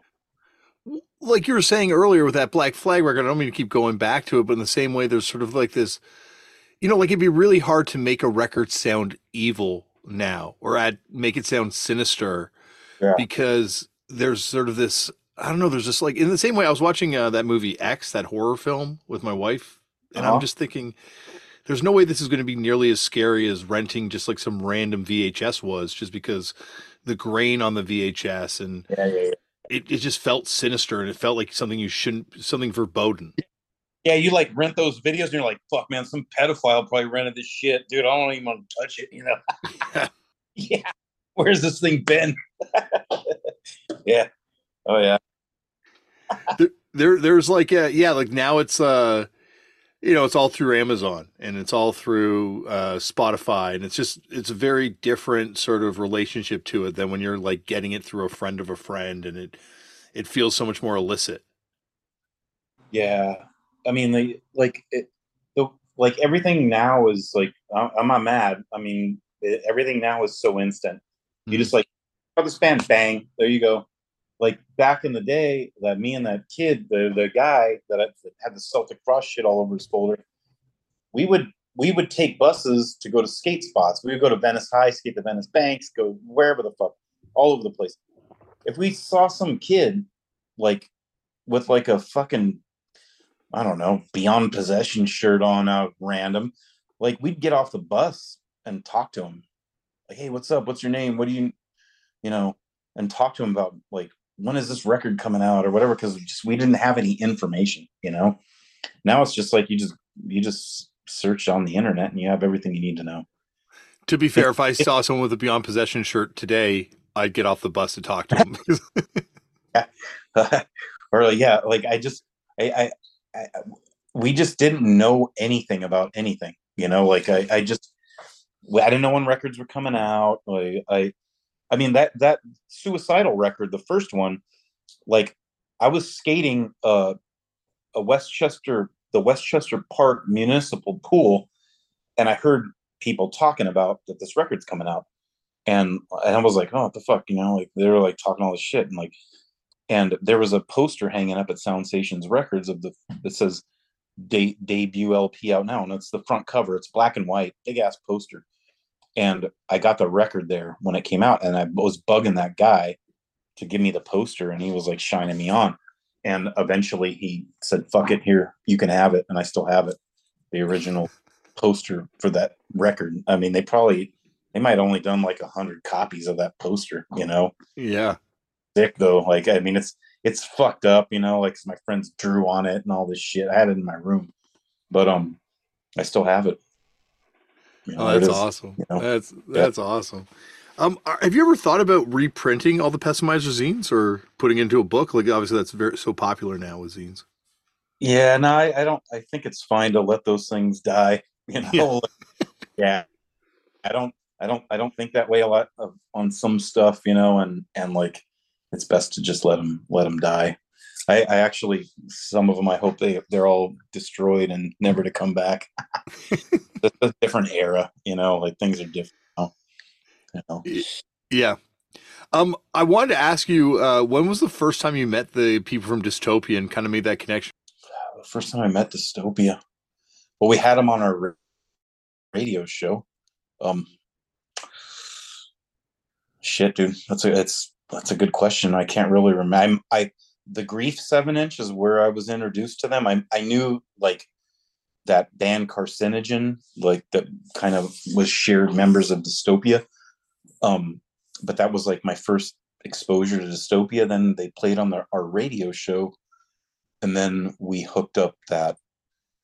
Fuck, what was first? I think we hooked up. We put that song on the Cry Now comp, and then we did that split with Suffering Luna. But I don't really remember. Like I might have written them. Like I might have written, what was it? It was called Misanthropic Records. That was Mouse from Dystopia's label. He put that out. He put out that Grief split, and It came with a razor blade too, right? The first press. fucked up and rusty too. Talk about something that doesn't exist in this era. Yeah, and then I think that's where I met them from pen pals, and then they played on the radio show, and then we put out a couple records, and it's another band that's just like fuck, man, like very unique. It's just unique guitar playing. The drummer's, I mean, he's sick. Like he's sick in like a shitload of different band. Dino. Mm-hmm. Like listen to that Asunder, that that whited Sepulcher record. That is like the best. That's the best funeral doom song ever, in my opinion. Like I've told him that several times. I'm like, dude, like that record is that song is it's the Graves at Sea split with Asunder. It's Asunder's side. It is that's epic. It's an amazing song. It's so sad and emotional and just fucked, like but still like grooving at the same time here and there. I've told him that several times. He's like, yeah. And then like he did more stuff after that with Asunder. And then I remember I'm like, why didn't you fucking do more shit? And he's like, he goes, this shit became like a fucking art project, dude. They started to introduce cellos and shit or something like that. They started to put more like instrumentation into like intros or whatever it was. And I'm like, yeah, that's cool. You do your thing. You made a landmark record in my eyes. Yeah. No, there's definitely, like you're saying, also the stuff you did with Youth Crush after that, and then that new Dead Form tape is so sick. Mm-hmm. Yeah, he's a special type of musician, dude. Like very very good. I mean, there's so many of those people. Like he's not buried, but I'm saying like there's so many of those people buried in the the music scene, where it's like guitars, like bass players or whatever. They're super good and they're very creative and they just don't. It never. No one ever they never get any like proper recognition. Not that they're asking for it. I'm sure Dino doesn't give a fuck who recognizes him. Like I know him. But like it's important. There's a lot of this stuff super important. I mean, it's still important to like kids now. Like I like these guys. These Inglewood kids that were in like a apathetic youth. I don't know if you've heard of them or Final Draft. Like it means something to them like decades later. Mm-hmm. And like pretty rad.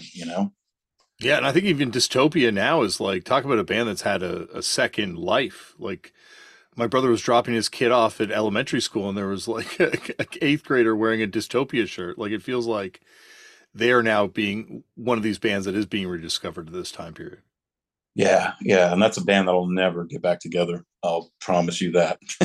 It just that we printed some stuff with the singer guitar player of Dystopia. He runs a print shop up in San Francisco, does a bunch of killer stuff. Um, that's how we printed that Suffering Luna record was with him because it's got that faded like I think it's called a split fountain where you print in two or three different colors and they kind of blend into one another. But that was because of him. Yeah, it looks so sick, that cover. Yeah, yeah, yeah. I think someone reissued that record, repressed it or whatever. I think Yeah, didn't they Misanthropic like maybe Dystopia did, I think. maybe they did. I think Tank Crimes is gonna, or not sorry, To Live a Lie is gonna reissue the Despise You Crom record. Oh, That's sick. That's that's awesome. I think that's what he had mentioned that to Phil, the guitar player. So yeah, that'd be cool. I mean, that record's been out of print for fucking since the '50s, so you know, it's a long time. Yeah, Well, we're gonna play a show in LA pretty soon, and then we're gonna hopefully we'll be going to Australia too, like in May or something like that. We're working on that right now. well, I got to ask you, like, and this probably is fairly obvious, but are you grateful that you kind of got back together and and did decide to do this live, or that it did wind up becoming, because it's sort of like a completely different band than it was the first time around. Yeah, I'm very I feel very fortunate to be able to like go to far away places and play, Mm-hmm. and people love it, or the people that are there are into it, and we get to travel all over the place, and I don't take it for granted, and I mean we still sleep on people's floors, like there's no fucking, it's punk, there's no question. It's like we're big enough to play in everywhere we want to play, but we're not big enough to be comfortable. Yeah. That's how I sum it up. It's like a lot of floors, a lot of whatever, but like that's that's that's fine with us for now. Yeah. You can't do it forever, that's for sure. But like going to like I never thought I would be in Europe. I never thought I would be in Japan or wherever the fuck, but we did it. And now we're trying to do Australia, and then later a little bit after that South Korea and Japan, and then we'll see what's up. You know, they're writing new songs here and there too, and we'll see if we record something else. I'm not sure yet. It has to be exactly perfect if I'm going to put it out. I'm not going to just put out a record. Yeah, like I'm grateful that you guys got back together, because I got to see you twice Did since. you go to that Toronto skate park, skate ramp type show, or? No, I saw you guys in with Trash Talk in Portland. We played a Oh yeah, festival, okay. that like a big like citywide festival thing, Yeah. and then I saw you also. We played a festival together in LA one time. I'm trying to remember what it was called. It was like a 2-day, 3-day thing. Mm. And it was just, yeah, like I feel really fortunate to have gotten to see you guys, because I feel like I was saying off the top, like it was a band. I remember getting, the singles. It was just a band that had this sort of like perfect vibe, and to see it kind of come out live finally and it live up to that was just, yeah, awesome. That's good, man. I appreciate that. Well, I Yeah, man. appreciate this, Chris. And anytime you want to come back here, please, please know you're always welcome. We'll do it, man. And if we get back up to the Canada, we'll definitely fucking hang out and chop it up. Thank you, Chris, for coming on the show. And you heard right there, Chris will be back for a part 2 at some point in the future.